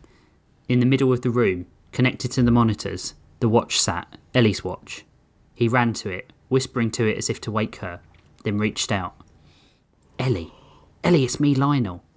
Suddenly he was hit from behind and sent to the floor. As he looked back, dazed, a hologrammatic woman stood in front of him. She was beautiful, and Lionel instantly knew who it was by the way she held herself. Ellie? Nice try. I know Lionel and he's so not a zombie, the hologram said. I mean, he does have a certain odour to him, but nowhere near what I'm registering.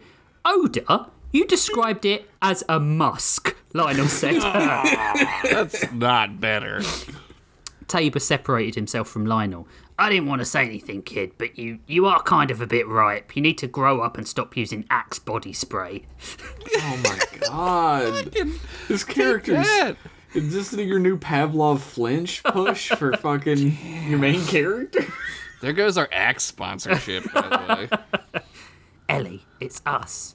Her demeanour changed instantly. Tabor? Lionel? how is this possible? Why do you look undead?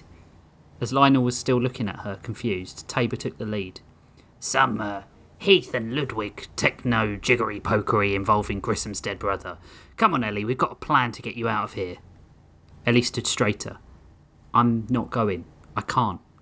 You guys shouldn't have come here. Lionel couldn't believe what he was hearing. They had sacrificed so much to save her, and she was saying no? Why? He demanded. Because I'm the only thing stopping him from resetting the universe. The door to the lab opened with a whoosh, and outside in the hall, the army of the dead waited as the technomancer sedately walked into the room and looked Lionel dead in the eye. I mean, how else could he look him in the eye, right? No. Hey-o. No, I'm not leaving the podcast. Not voluntarily. Tabor lunged for him, his arms rotating saws, but with a simple flick of his hand, the technomancer sent Tabor flying back into the monitors.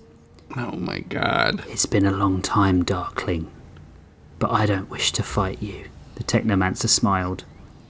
In response, Tabor liquefied and pushed himself instantly through the metal panelling of the walls and out of the room. Find him, the technomancer said over his shoulder, and in response his entourage ran down the corridor with a horrifying screech. I mean the noise, Dustin Diamond wasn't there. Oh my god, Rich. Rest in shit, Screech. The technomancer stepped into the room, the temperature instantly You dropping. are off the podcast. The temperature instantly dropping to the extent that Lionel's breath was visible. It reached a taloned hand down to Lionel, who looked up into the chrome skull of his enemy to see his own terrified face staring back at him in the reflection. Hello, Lionel. I've always wanted to meet you, he smirked. The end. What? How does he know? God, what the fuck? He's got human eyes Man. because he's the fucking the dad. He's a Yeah. dad. He's got human parts. They didn't He's think got about dad that. eyes. Oh my god. Out of the fire into the frying pan. Wait, the The other other way around, yeah. Yeah, whichever way. both Maybe you hot. dropped it into the fire first and then put it back in the pan. I don't know.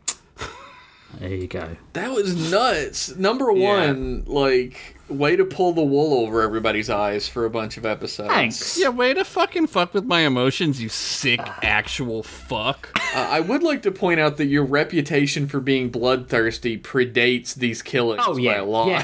Yeah, I know. Yeah, Someone, I believe we were calling you inhuman well before Oh, this yeah, like, podcast even started. episode- True. Episode 3, I think. Someone was trying to do a kill count on the Discord, or suggested doing it, and then we realised that my first line in one of my stories was like about Earth being a nuclear wasteland. So it's Yeah, like, you killed I killed billions. like billions Yeah. in the first Yeah. sentence. So it's Look, I done. could kill billions if I want. I just don't feel like it. Yeah, we all could just blow up a planet J.J. Abrams style. Oh, that's scary, I guess. Yeah. Be a fucking relief to me if you blew this one up, you know what I mean? As long as we didn't survive. Yeah, I don't want to. Yeah. I'm really happy that everybody's back together. It's a Yeah, shame that Lionel is gonna get killed by the Chrome Skull Man. Well, we'll just I have don't to know, see. man. He's got some weird force powers, so who knows? I made people in the Discord try and predict who was going to die as well, so I could play around with their emotions, because I just find it funny. You're a You have, to monster. think, you have to think like Rich. Who does Rich want to kill? It's the person that everyone likes. So I think Tabor's gone again. He's fucking with us. Again? but- yeah, he's gonna do it again. I like Tabor's powers a lot. I like He's a how Looney Tunes character. Yeah, he's fucking like. he's got like a great ink. sarcastic personality. Yeah, he's like Yeah. Ink from Batman Beyond. Yeah. Yeah. Yeah. I'm not telling you who survives and who doesn't. Well, that Well, would don't. ruin the story. Yeah. We'd have to fucking like erase our memories. Yeah. No. You create such like fully rounded, lovable characters. Like the moment when Grissom actually called Lionel his brother, like Yeah. actually hit me a little bit in my feelings. Felt good. Yeah, it's all from characters, my story. I don't mind having 11 of them, it turns out. It's just needed a little bit of a... No, that's moving good. around. Yeah. Well, your ability to like keep them all distinct is really impressive. Blotch is the one I find a bit hard. I was gonna say, especially when they all have the same voice. They have similar voices, that's true. Gravelly British guy, soft British guy, Slightly southern British guy. southern British guy. Yeah. We've got all the flavours. Vanilla with chocolate chips, vanilla without chocolate chips, vanilla and Vanilla bean. Yeah. Yeah, I'm kidding. Blotch is the one I find the hardest. I don't think I've done enough with her, and I think her defining character trait is the fact that her best friend died and it's getting a bit old now. I think that's. I don't know. She's still good though. Like, you write better characters than like a lot of things that are on television or in movies. We Like, need a show. absolutely. We need a show. yeah. We need some rich person to, actual rich, not, named rich, to find us and make our stuff into an animated show or something. That's Yeah, what I was everybody watching was that- thinking. Everybody was, was thinking, watching you mean that, like a guy Vox. named Rich? I was watching that Vox Machina Critical Role Yeah. show, and like nothing against them or anything, but I was like, we write better than this. Yeah. Oh my God. god. I can't disagree. It's a bold if I'm claim. honest. I know a lot Yeah. of people like Critical Role, Yeah. but Well, I will think- say, to Well take done. up for Critical Role, because I'm the good one on the show that everyone's going to like after this, is they created their story by like playing a D&D game. yeah. Yeah, you have to Yeah. follow the game, right? Yeah. And I'm coming we into actually it wrote as- our yeah. stories like real writers, and Yeah. like those fuckers. Yeah. I mean, you know what? Those Good, rich fuckers. good on them, right? They broke Yeah, no, into it's cool, yeah. the market doing something different, and now you can get like sideshow statues. Of Oh, the fucking dude, they have all characters. kinds of art and stuff. Yeah. Yeah. I We mean, really screwed ourselves over just then, because that's 8 or 9 rich people who could have made our show, but now we fucked them over. Oh, I don't think that we didn't say anything bad. We're still yeah, they're still good. good. I just think we're better. yeah, we're just better. I don't have any part of this, I'd like to point out. We have confidence in our abilities. Let's just say that. No, we don't. Overconfidence in our weak Our ability. DM. Weird. True. Both simultaneously really confident and actually did just self-disparaging to the point of it being a That's- mental illness. That's writers for you. Yep. Yeah, true. That's millennials for you. We're in our DM, like, I wrote the fucking shittiest story I've ever written in my Yeah. goddamn life. And then it turns Yeah. out to be just as good as all the rest. Yeah. I fucking had to prevent myself from saying that last night because We were going to How I make fun feel. of you on the show. yeah. We were going to bully you live on our program. Hey, whatever gets us listens, you know what I mean? It's true. Maybe if it's shitting on the Critical Role, we Oh, get some no. listens. Don't spank my bare ass on the show, daddies. Don't spank my bare ass, Critical Role. Yeah. Wow, this show's good. It's a good show. Especially I noticed Rich Masters' great stories. I almost said Rich Evans. That'd be a treat. fucking weird. just swap him in for one episode. Rich Masters. It's me, Rich Evans. Rich Evans sounds mysteriously like Reese's the Wild. It's me, Rich Evans. Yeah. This story is about AIDS. Oh no. I'm glad we don't have a sponsor after that. We do. Not anymore. AIDS. Axe body spray, Critical Role, And AIDS. dildos. Yeah, dildos with balls were our big sponsor. I'll show you some videos, Rich, and that'll explain what's going on with the balls. Okay, Dad. They're of me. And you too can get that if you're a patron of the show. Patreon.com/storylords. Story Lords! Should we take a break? And we're going to come back with Mr. Henderson's tale that he wrote last night, which is always a good sign of quality. I always write them Yeah. at Yeah. the night before. You're the last minute king. That's your Josh, the Yeah. last minute king. That's your It's new my thing. executive dysfunction. Yeah. It's completely that. You need the pressure. You need the fear. Yeah. I need the knife staring down at me. It's a sword of Damocles hanging Yeah. over his head. Yeah. The dildo of Damn Damocles. Swordocles. The bald good dildo jokes right of there. Damocles. The dildo with balls of Damocles dangling over your head. Oh, Why did they put balls on the sword? it's so that it can hit you as it comes down and slap you in the face with the balls. That's right. That's right. It feels good. We'll be back. I've heard. I've heard. I've been told by others. We'll be back in an indeterminate amount of time to finish our stories.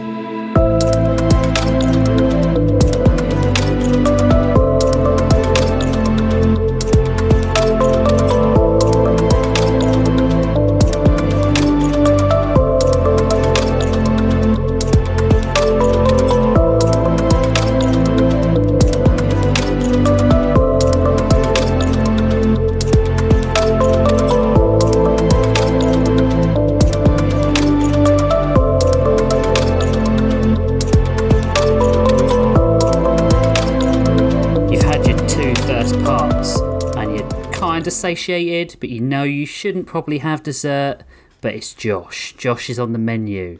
Good old Yeah. desserty Josh. I'm like the tiramisu of stories. Yeah. All sugar and no value nutritionally. Saved it. Also, I fucking want some tiramisu. I love tiramisu. Your tiramisu Dude. sounds really good right now. Oh, man. Like, it's so good, right? How come it's not more of a staple dessert? I don't know. Too fancy. I'm gonna tell a quick story. I know I've already told a story, but Yeah. the weekend that Rachel and I got engaged, we went to this Italian restaurant in like this nice place in the New Forest, which is like where you go on a walking holiday, basically. Better than the old Forest Gump. Better than the Old Forest. Yeah. And this Italian restaurant, we told them that we'd got engaged, and they basically let us have one of everything from the food cart. From the Holy dessert shit. cart. They had a dessert cart. It was that sort of like Italian restaurant, and we were like, they were showing us the desserts, and they said, "How has your day been?" And my wife went, "Oh, we got engaged today." Like very matter of factly, not like give us some free stuff. Yeah. And they were like, "Okay, don't pick anything." And they came out and they had this fucking tray of desserts, and they were like, "Eat what you want, leave what you don't." You fucking Harry Pottered the fucking restaurant. That was You know, so Harry nice. Potter. It was like, great. Buys the cart. Nobody else gets any fucking dessert. It was great. It was great, and I had the best tiramisu there. That's why that story came up. Yeah. Yeah. Yeah. You know when you have a sense memory around food, Yes, and someone says yes. the term, and you're like, I can taste it. Yep. Yeah, it's Yep. that tiramisu. Damn, man. Maybe I should get engaged to you. Yeah, well, you get the best tiramisu, baby, baby. Rich and I just got engaged. I'm practicing. Are you a ghost?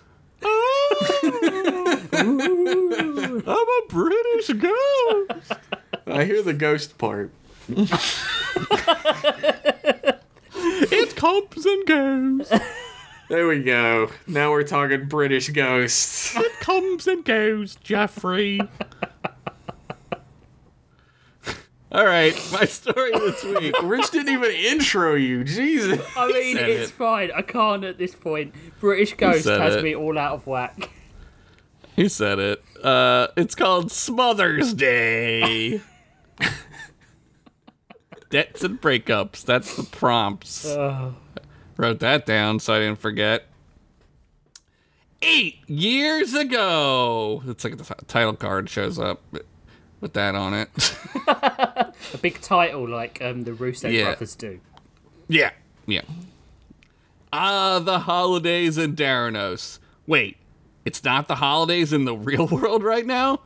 But I wrote this idea down when it was the holidays, and it was supposed to be the holidays in the episode. Well, shit. I'm gonna have to talk to my agent about these prompts. Hello, Jerry? Yeah, it's me. I can't work like this. Tell them... No, Jerry, listen. Tell them I need prompts that match my story ideas. I don't know, Jerry. Make it happen. Okay, you're right. Fired, you say?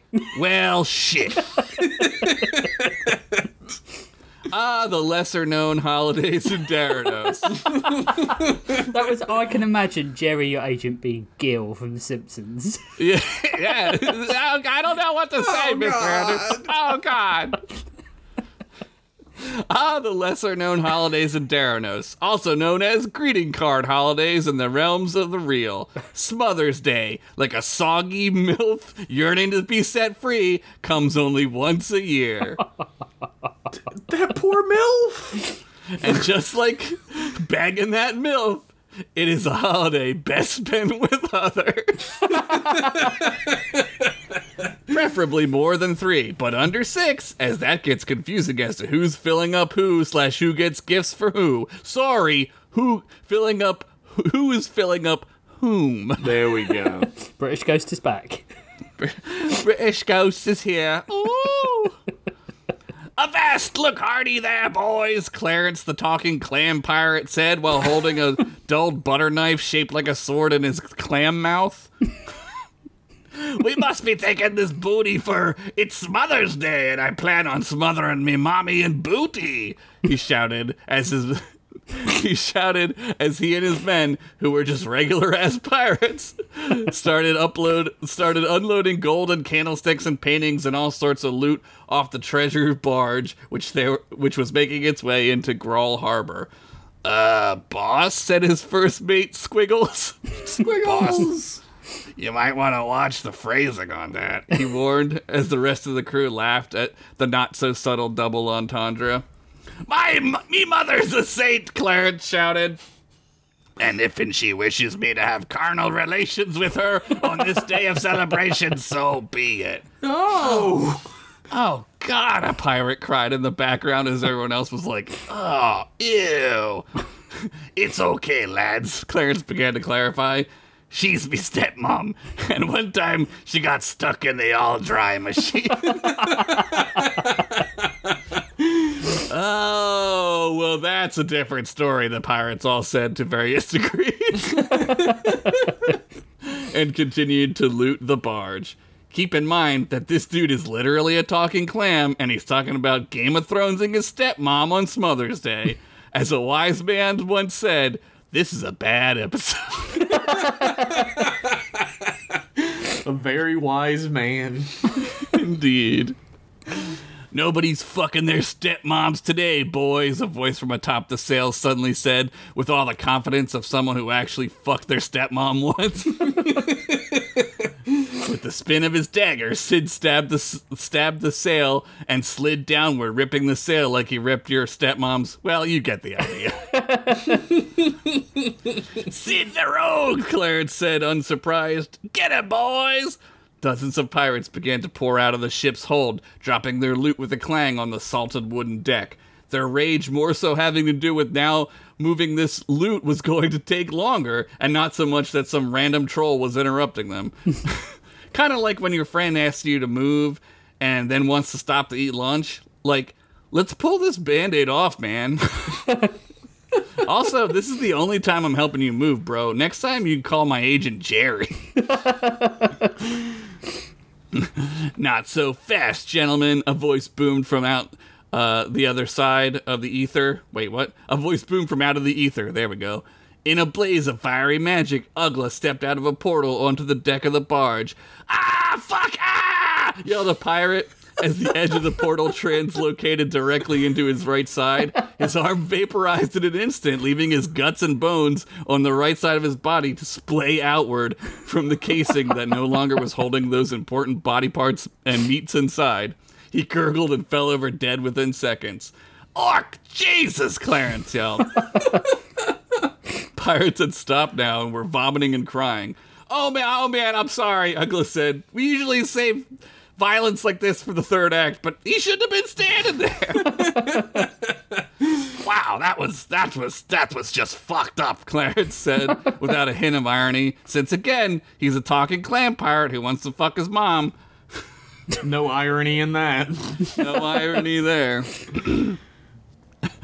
The remaining pirates, now incensed at the thought that they were going to have to clean up this gross dead body, screamed a piratey scream and charged at both Ugla and Sid. Ugla waved her staff around and shot electrical bolts through the bodies of 3 pirates, like that scene from Last Crusade when Indy shoots those Nazis on the tank. Pew! Right through them. Their families will never know what happened to them because they were emotionally distant and never really kept in touch with their loved ones. just A little too real. Oh, yeah, too real. Oh, get ready. Sid used his dual daggers, and slit the throats of several oncoming pirates. One pirate tried to use a candelabra as a weapon, only to have Sid parry and thrust expertly around it. As he drew closer to the pirate, Sid slipped Lil Pointy between the ribs of his assailant. As the pirate gurgled through the blood swelling in his trachea, Sid pulled him closer and let out a gentle, "Shh, go to sleep now." The pirate's last thoughts were, "Wow, this dude is pretty fucking cool." "Little help here, Uggs," Sid shouted down to the lower deck. Without hesitation, Ugla sent a fireball up the deck, hitting the pirate, setting his already dead body ablaze.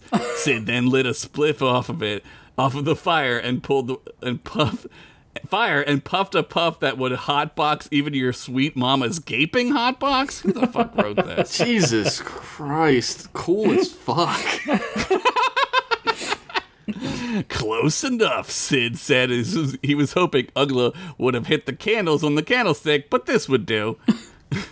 After only a few more gruesome minutes, the battle was over. The 2 lovers stood covered in pirate blood, panting.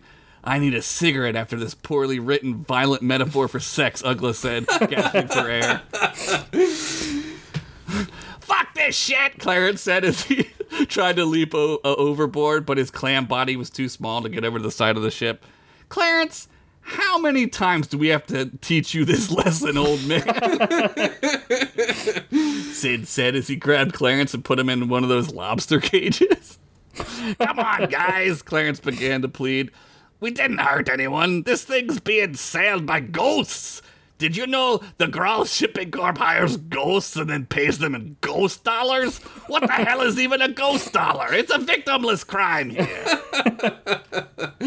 Yeah, Ugla said dismissively. "The bounty on your head says otherwise."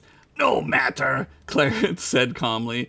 I am a master of escape," he said as he began to gnaw at the ropes of his cage with his clammy mouth. "I can see your tube foot," Ugla said, disgusted. "Like what you see, lass," Clarence said, somehow implying a wink even though he didn't even have eyes. How is this character in this story right now? What the fuck is happening? It's a good question. As the gross crew reappeared and sailed the ship back to Grawl Harbor, the sun began to set. Ugla stood looking out over the water, admiring its calm and the glinting of the suns off the blue-green ocean.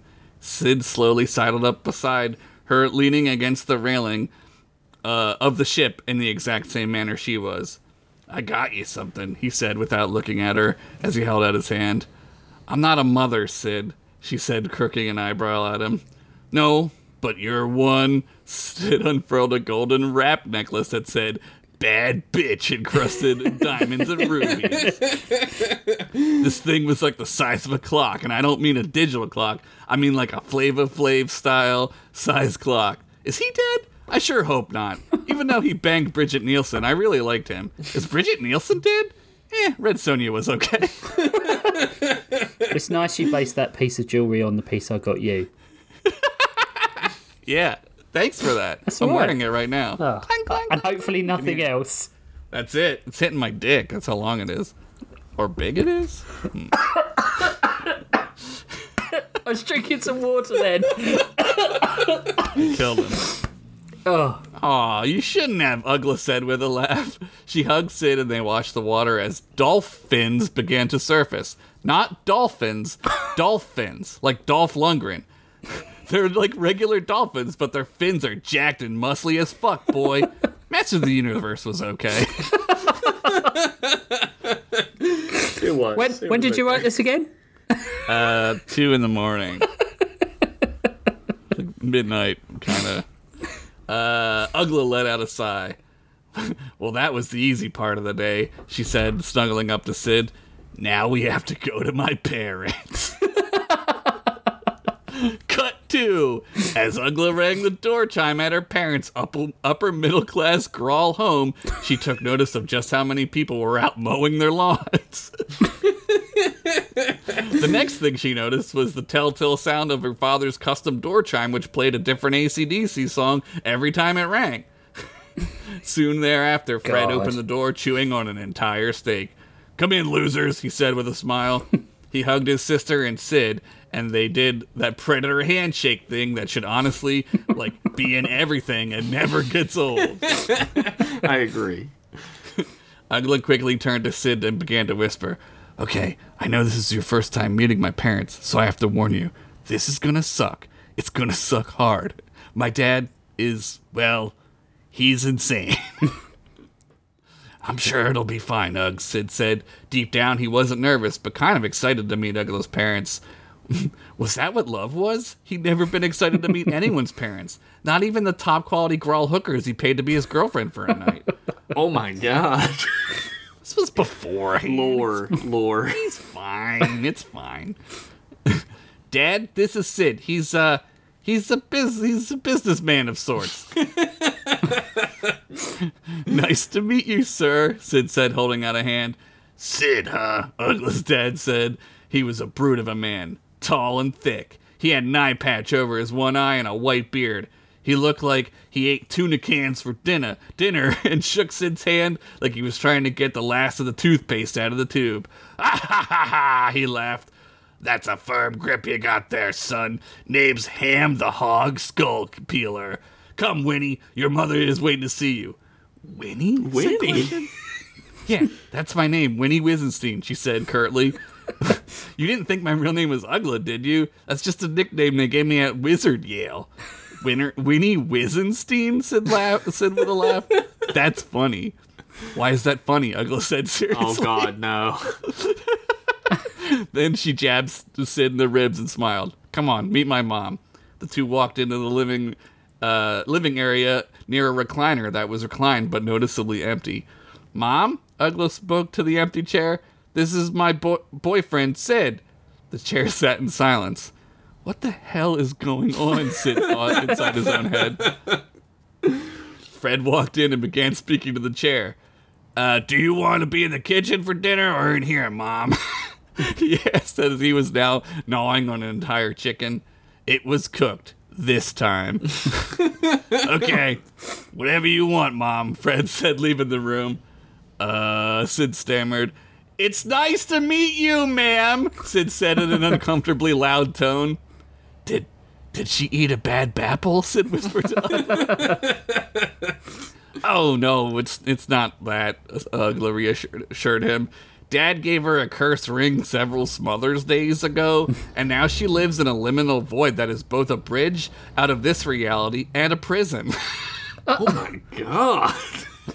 Oh, is that all? Sid said, looking down at the chair. Meanwhile, inside the liminal space Ugla's mother was trapped in, she could only hear the screamings of ancient and long-dead horrors as everything around her was an opaque white. The sound of the dead haunted her every waking moment, and she prayed for death. If only she could stop the sounds. She looked up to see the visage of Sid, who was covered in spiders and darklings. As he spoke, the sound was so loud, it would have driven her insane if she wasn't already there. Hey, but that's marriage for you. Damn. Oh, God. Sid, my boy, Ham said. Do you want to go look at my lawnmower? He's a dad. Sure, Sid said, eyes wide open now. What the hell was going on? Soon all five of them were sitting at the table getting ready to eat the Feast of Smothers Day. Ugla's mom was sitting, presumably, in an empty chair. And that's why Stein 11 was an inside grab. Ham finished. God. His completely and totally normal thought that wasn't at all conspiratorial or inappropriate for any conversation, let alone dinner. He's not wrong. Do your own research.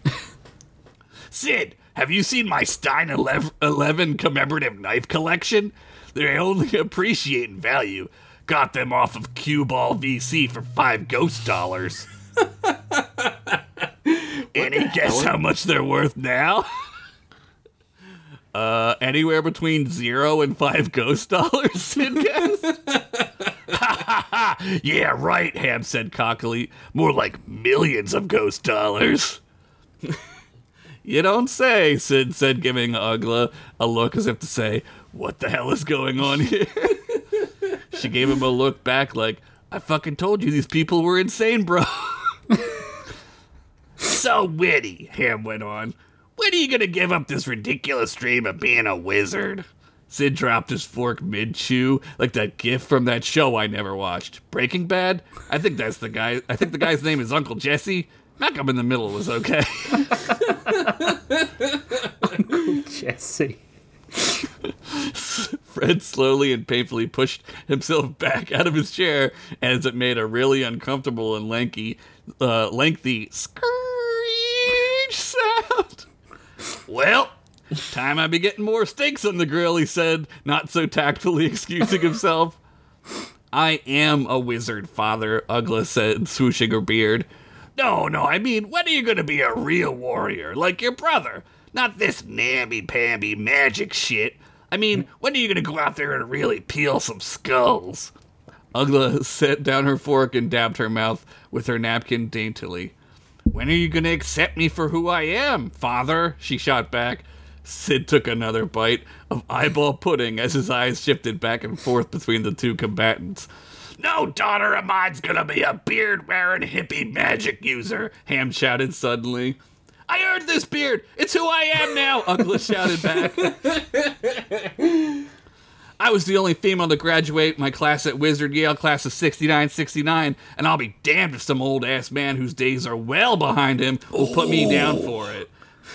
You're a skull peeler, Ham said, slamming his fist on the table. You can take your mother's, God rest her soul's, maiden name, but you'll always be a skull peeler. She's not even dead, Dad. She's right here, Ugla said, pointing to the empty chair. I think? Wizard Yale, Ham went on angrily, chewing on some bread. Don't even get me started on that lib, East Coast, elite queer eye for the straight guy watch your wife. That was our weird, prompt right? this time, right? For our picture, yeah. Queer eye for the straight guy watching. Watch your wife have sex with another man. Will and Grace, Gilmore Girls, fast talking, postmodernist embracing, participation trophy giving out, immigrants breathing up all our magic hallucinogenic vapors. Old Toby smoking, college, and the debt. How much did it cost you to go there again?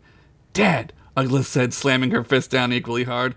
I took 400 level alchemy. I could literally turn this entire table into gold. I don't even have college debts. I can literally make gold out of shit. Cryptocurrency, Ham said out of nowhere. That's the true future. Ghost dollars. They call them that because you find them in crypts. Oh my god. He smashed it. He smashed the lie apart. Ghost dollars. Fuck. There it is. That's it, right? You fucking genius. You know what? This has been really great and all, but we have to leave. We have actual important things to be doing tomorrow, Ugla said, covering her food with her napkin. Mom, it was great to be here for you, Ugla said, hugging nothing but air around the chair. Oh. Dad, go fuck yourself, she said with all the spite and venom as a viper. Leave, he shouted. Sid stood up and patted Ugla on the shoulder. Thank you for having us over, sir, but I just have to say one thing, Sid said calmly. AC/DC sucks in every dimension, most especially this one. Yay! Got him. Ugla and Sid stood, staring out at the docks over the harbor they had just fought so hard to keep safe earlier that day. But Ugla's mind was on another battle, one she had fought 1,000 times since she had become a wizard, one that seemed to have no winner and no end in sight. "Hey," Sid said, nudging her. "So that was..." "Yeah," she said in response. They stood quietly for what seemed like minutes. "He's not wrong, you know," she said finally. Sid shot her a look as if to say, "The fuck you saying, woman?" It's top quality writing. "I'm pretty sure your father is wrong about everything," Sid said with a forced laugh, trying to make her feel better, or maybe trying to make himself feel better. "No, if I'm going to be a wizard, I need to do more. There are so few of us left," she trailed off. "We have a good thing going here, Uggs," Sid said, trying to not to sound desperate. Was he desperate? Desperate for her to stay with them? Desperate for them to kick everyone's asses until there was no asses left to kick?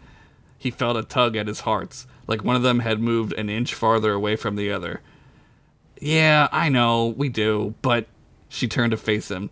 "There's something happening here, and I don't mean just in Grawl. The whole world seems off. Like that first day of real winter when there's no sound, you know? Like everything is dulled, not sharp. I can't really explain it." Sid nodded and tried to understand. Truthfully, he couldn't. All he could think about was her. "Well," he finally said, "I can come with you."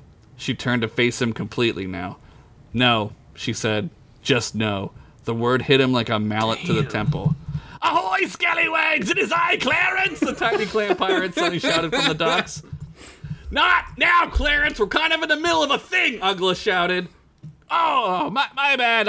I'll come back later," he relented. "Hey, I'm going down to the cafe. You guys want like a scone or a chai or something? Large chai, venti, my treat." "Clarence, for the love of fuck!" Ugla screamed.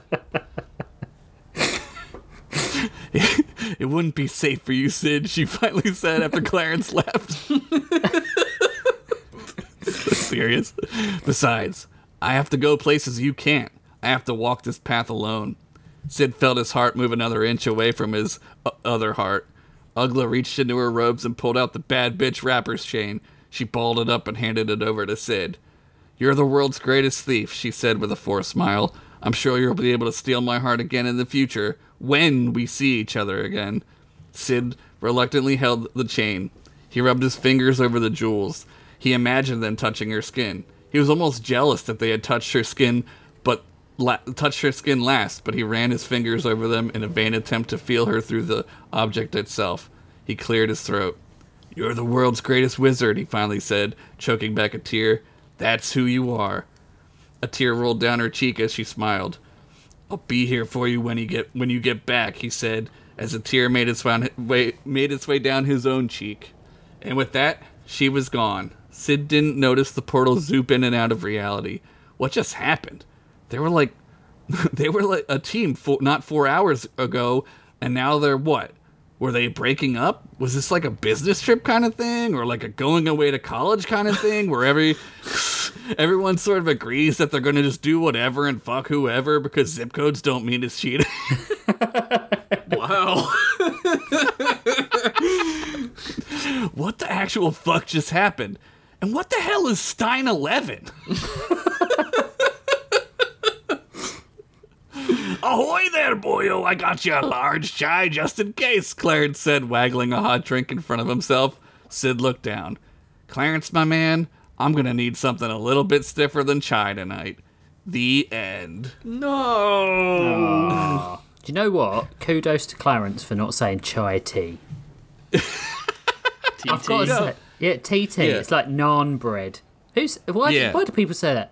It's bread. You can't say bread. You can't English say TT. speakers. Sahara Desert.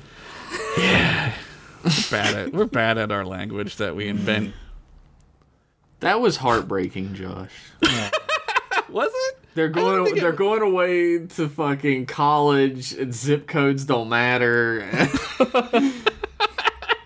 It's the road trip rule. Sid's in love, and he doesn't know how to process it. And we've all been there. Been there. I mean, it's probably like the best way to break up. It could have been horrible, right? Yeah. But It So wasn't. it was a breakup.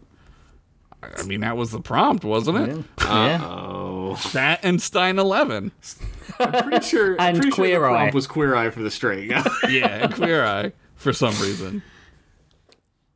That was hilarious. For one, Yeah. like it's really funny seeing a character based on every father I've ever met Yep. put together. And my biggest fear, bringing somebody home for the holidays. Uh-huh. The big Worst holiday. thing you could do. The big holiday is Mother's Day. I think I feel worst for the mother. I mean, the breakup Yeah. was harsh, but the mother living in the dimension of spiders and screaming was But, No. I mean, she didn't have to live with Ham anymore. true. Yeah, Ham's kind of a piece of shit, right? Look, he's right about Stein 11. Those commemorative knives are really going up in value, too. Millions of ghost dollars. Ghost dollars.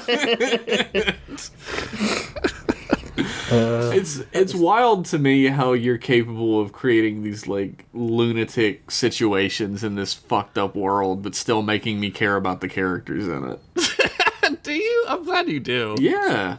It's all about characters, man.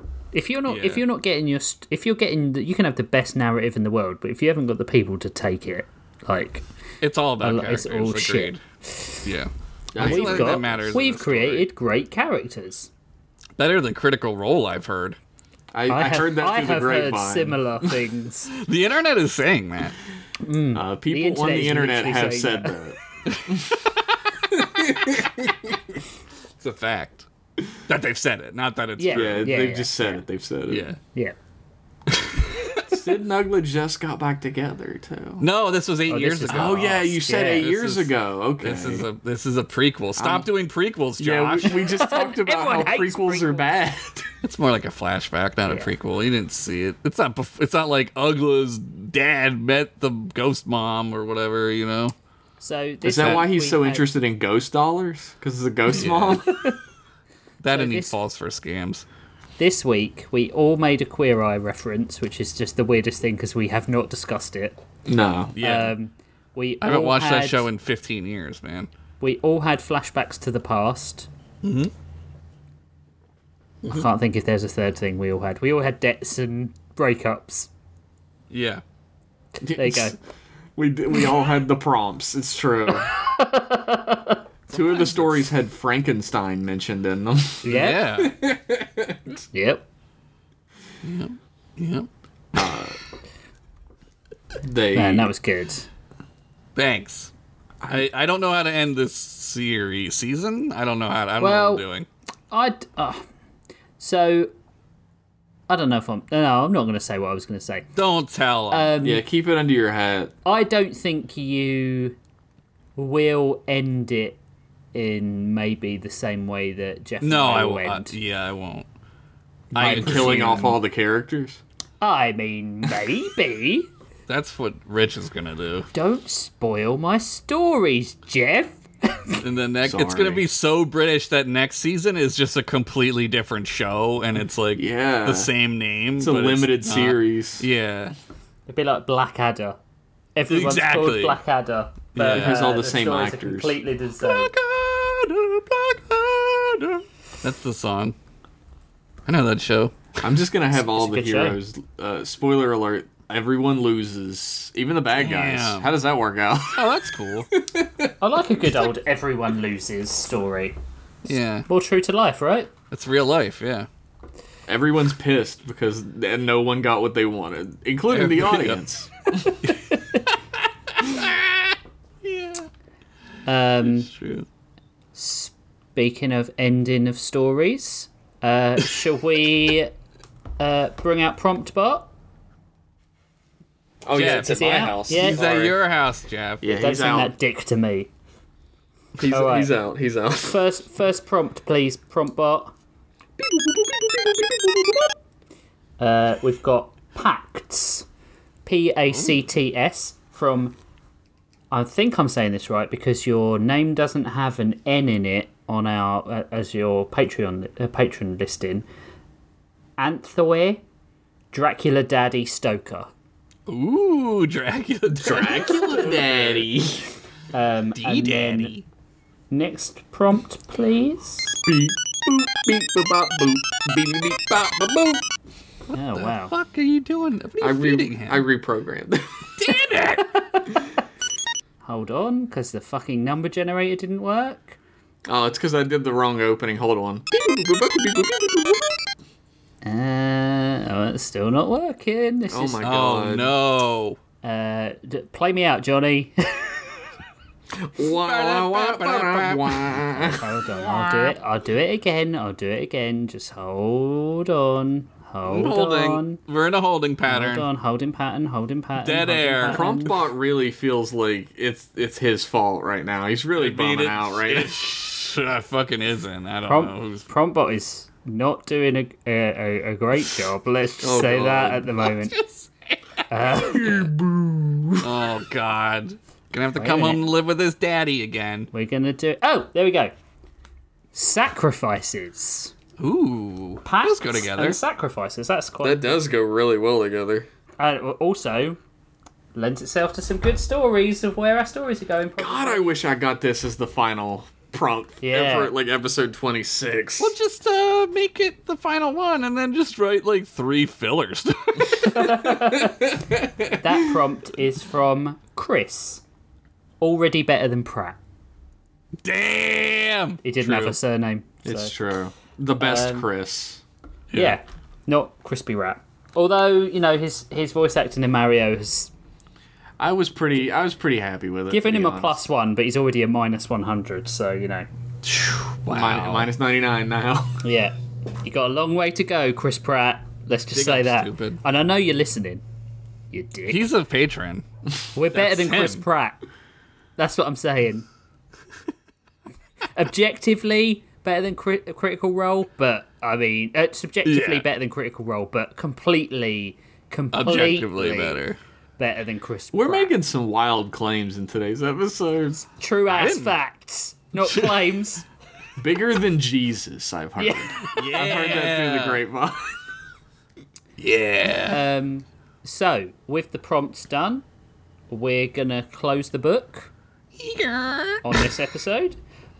You might be thinking at home, listening, or you maybe you're not at home. Maybe you're on the way to work. Maybe you're at work. If you're at work, I'm really sorry because you know you got to grind for 40 or so years to earn that bread. Wow. Can we, Sorry can we about get the wrap it up music from the Oscars to start playing? Dark. So, but you might be thinking in your dull little existence, Damn. what can I do to get my prompts on the show? And I mean, it's tough, but you got to pay. You got to pay the Lord's money. You got to pay the tithe. You gotta pay your Yeah. surf tax. Yeah. We only accept ghost dollars. So if you wanna, Grace, if you wanna suggest prompts to the Book of Blood, you got to head over to patreon.com/storylords, and for as little as $5, $5 dues a month, you can join the ranks of the, I mean, peasants is about as far as we're gonna put you. Peasants. Wow. But we'll if you give protect more- them. Yeah. Give from- more money, you're the nobility. Yeah, Yeah, yeah. yeah. That's Uh, how it works. To get protection of the lords, you've got to. This is just protection racket, isn't it? That's what any government is. Yeah, it's true. It's Absolutely. True. And you can join for that $5 a month. You can suggest prompts to us. You can join our cool Discord, which is actually really nice. It's like really insanely nice. The way you said that makes it seem like we're lying on a different show about how good it is. No. Definitely not. Definitely not. No, on the Story Lords Discord is a fucking super great place. Everyone there is so funny and friendly, and some people are actually writing along with us, like Yeah. writing their own stories. really Yeah, good which is stuff as cool. well, and doing fan art, which is so is always sick. great. Always great. So sick. But you can also read the stories that we, and by we I mean Jeff and Josh, upload to Patreon. Because I Yeah, if haven't somebody done one. would upload his for story fucking 4 or ages. whatever, Yep. we can move on. Yep, we could. Damn, I will dude. definitely do that at some point this week. I'm pretty sure you said that last episode. I'm pretty sure I did. But for $10, you get access to our other little sidecast that we really are overdue for doing an episode on. Yeah, we actually redesigned by committee, which is where we redesign an existing IP to our own specifications and do it better. Next time we're going to do Critical Role. No, we're not going to do Critical Role. Oh God! Ooh. I never watched it. I don't know how to redesign something like that. It Or could listened, be I mean.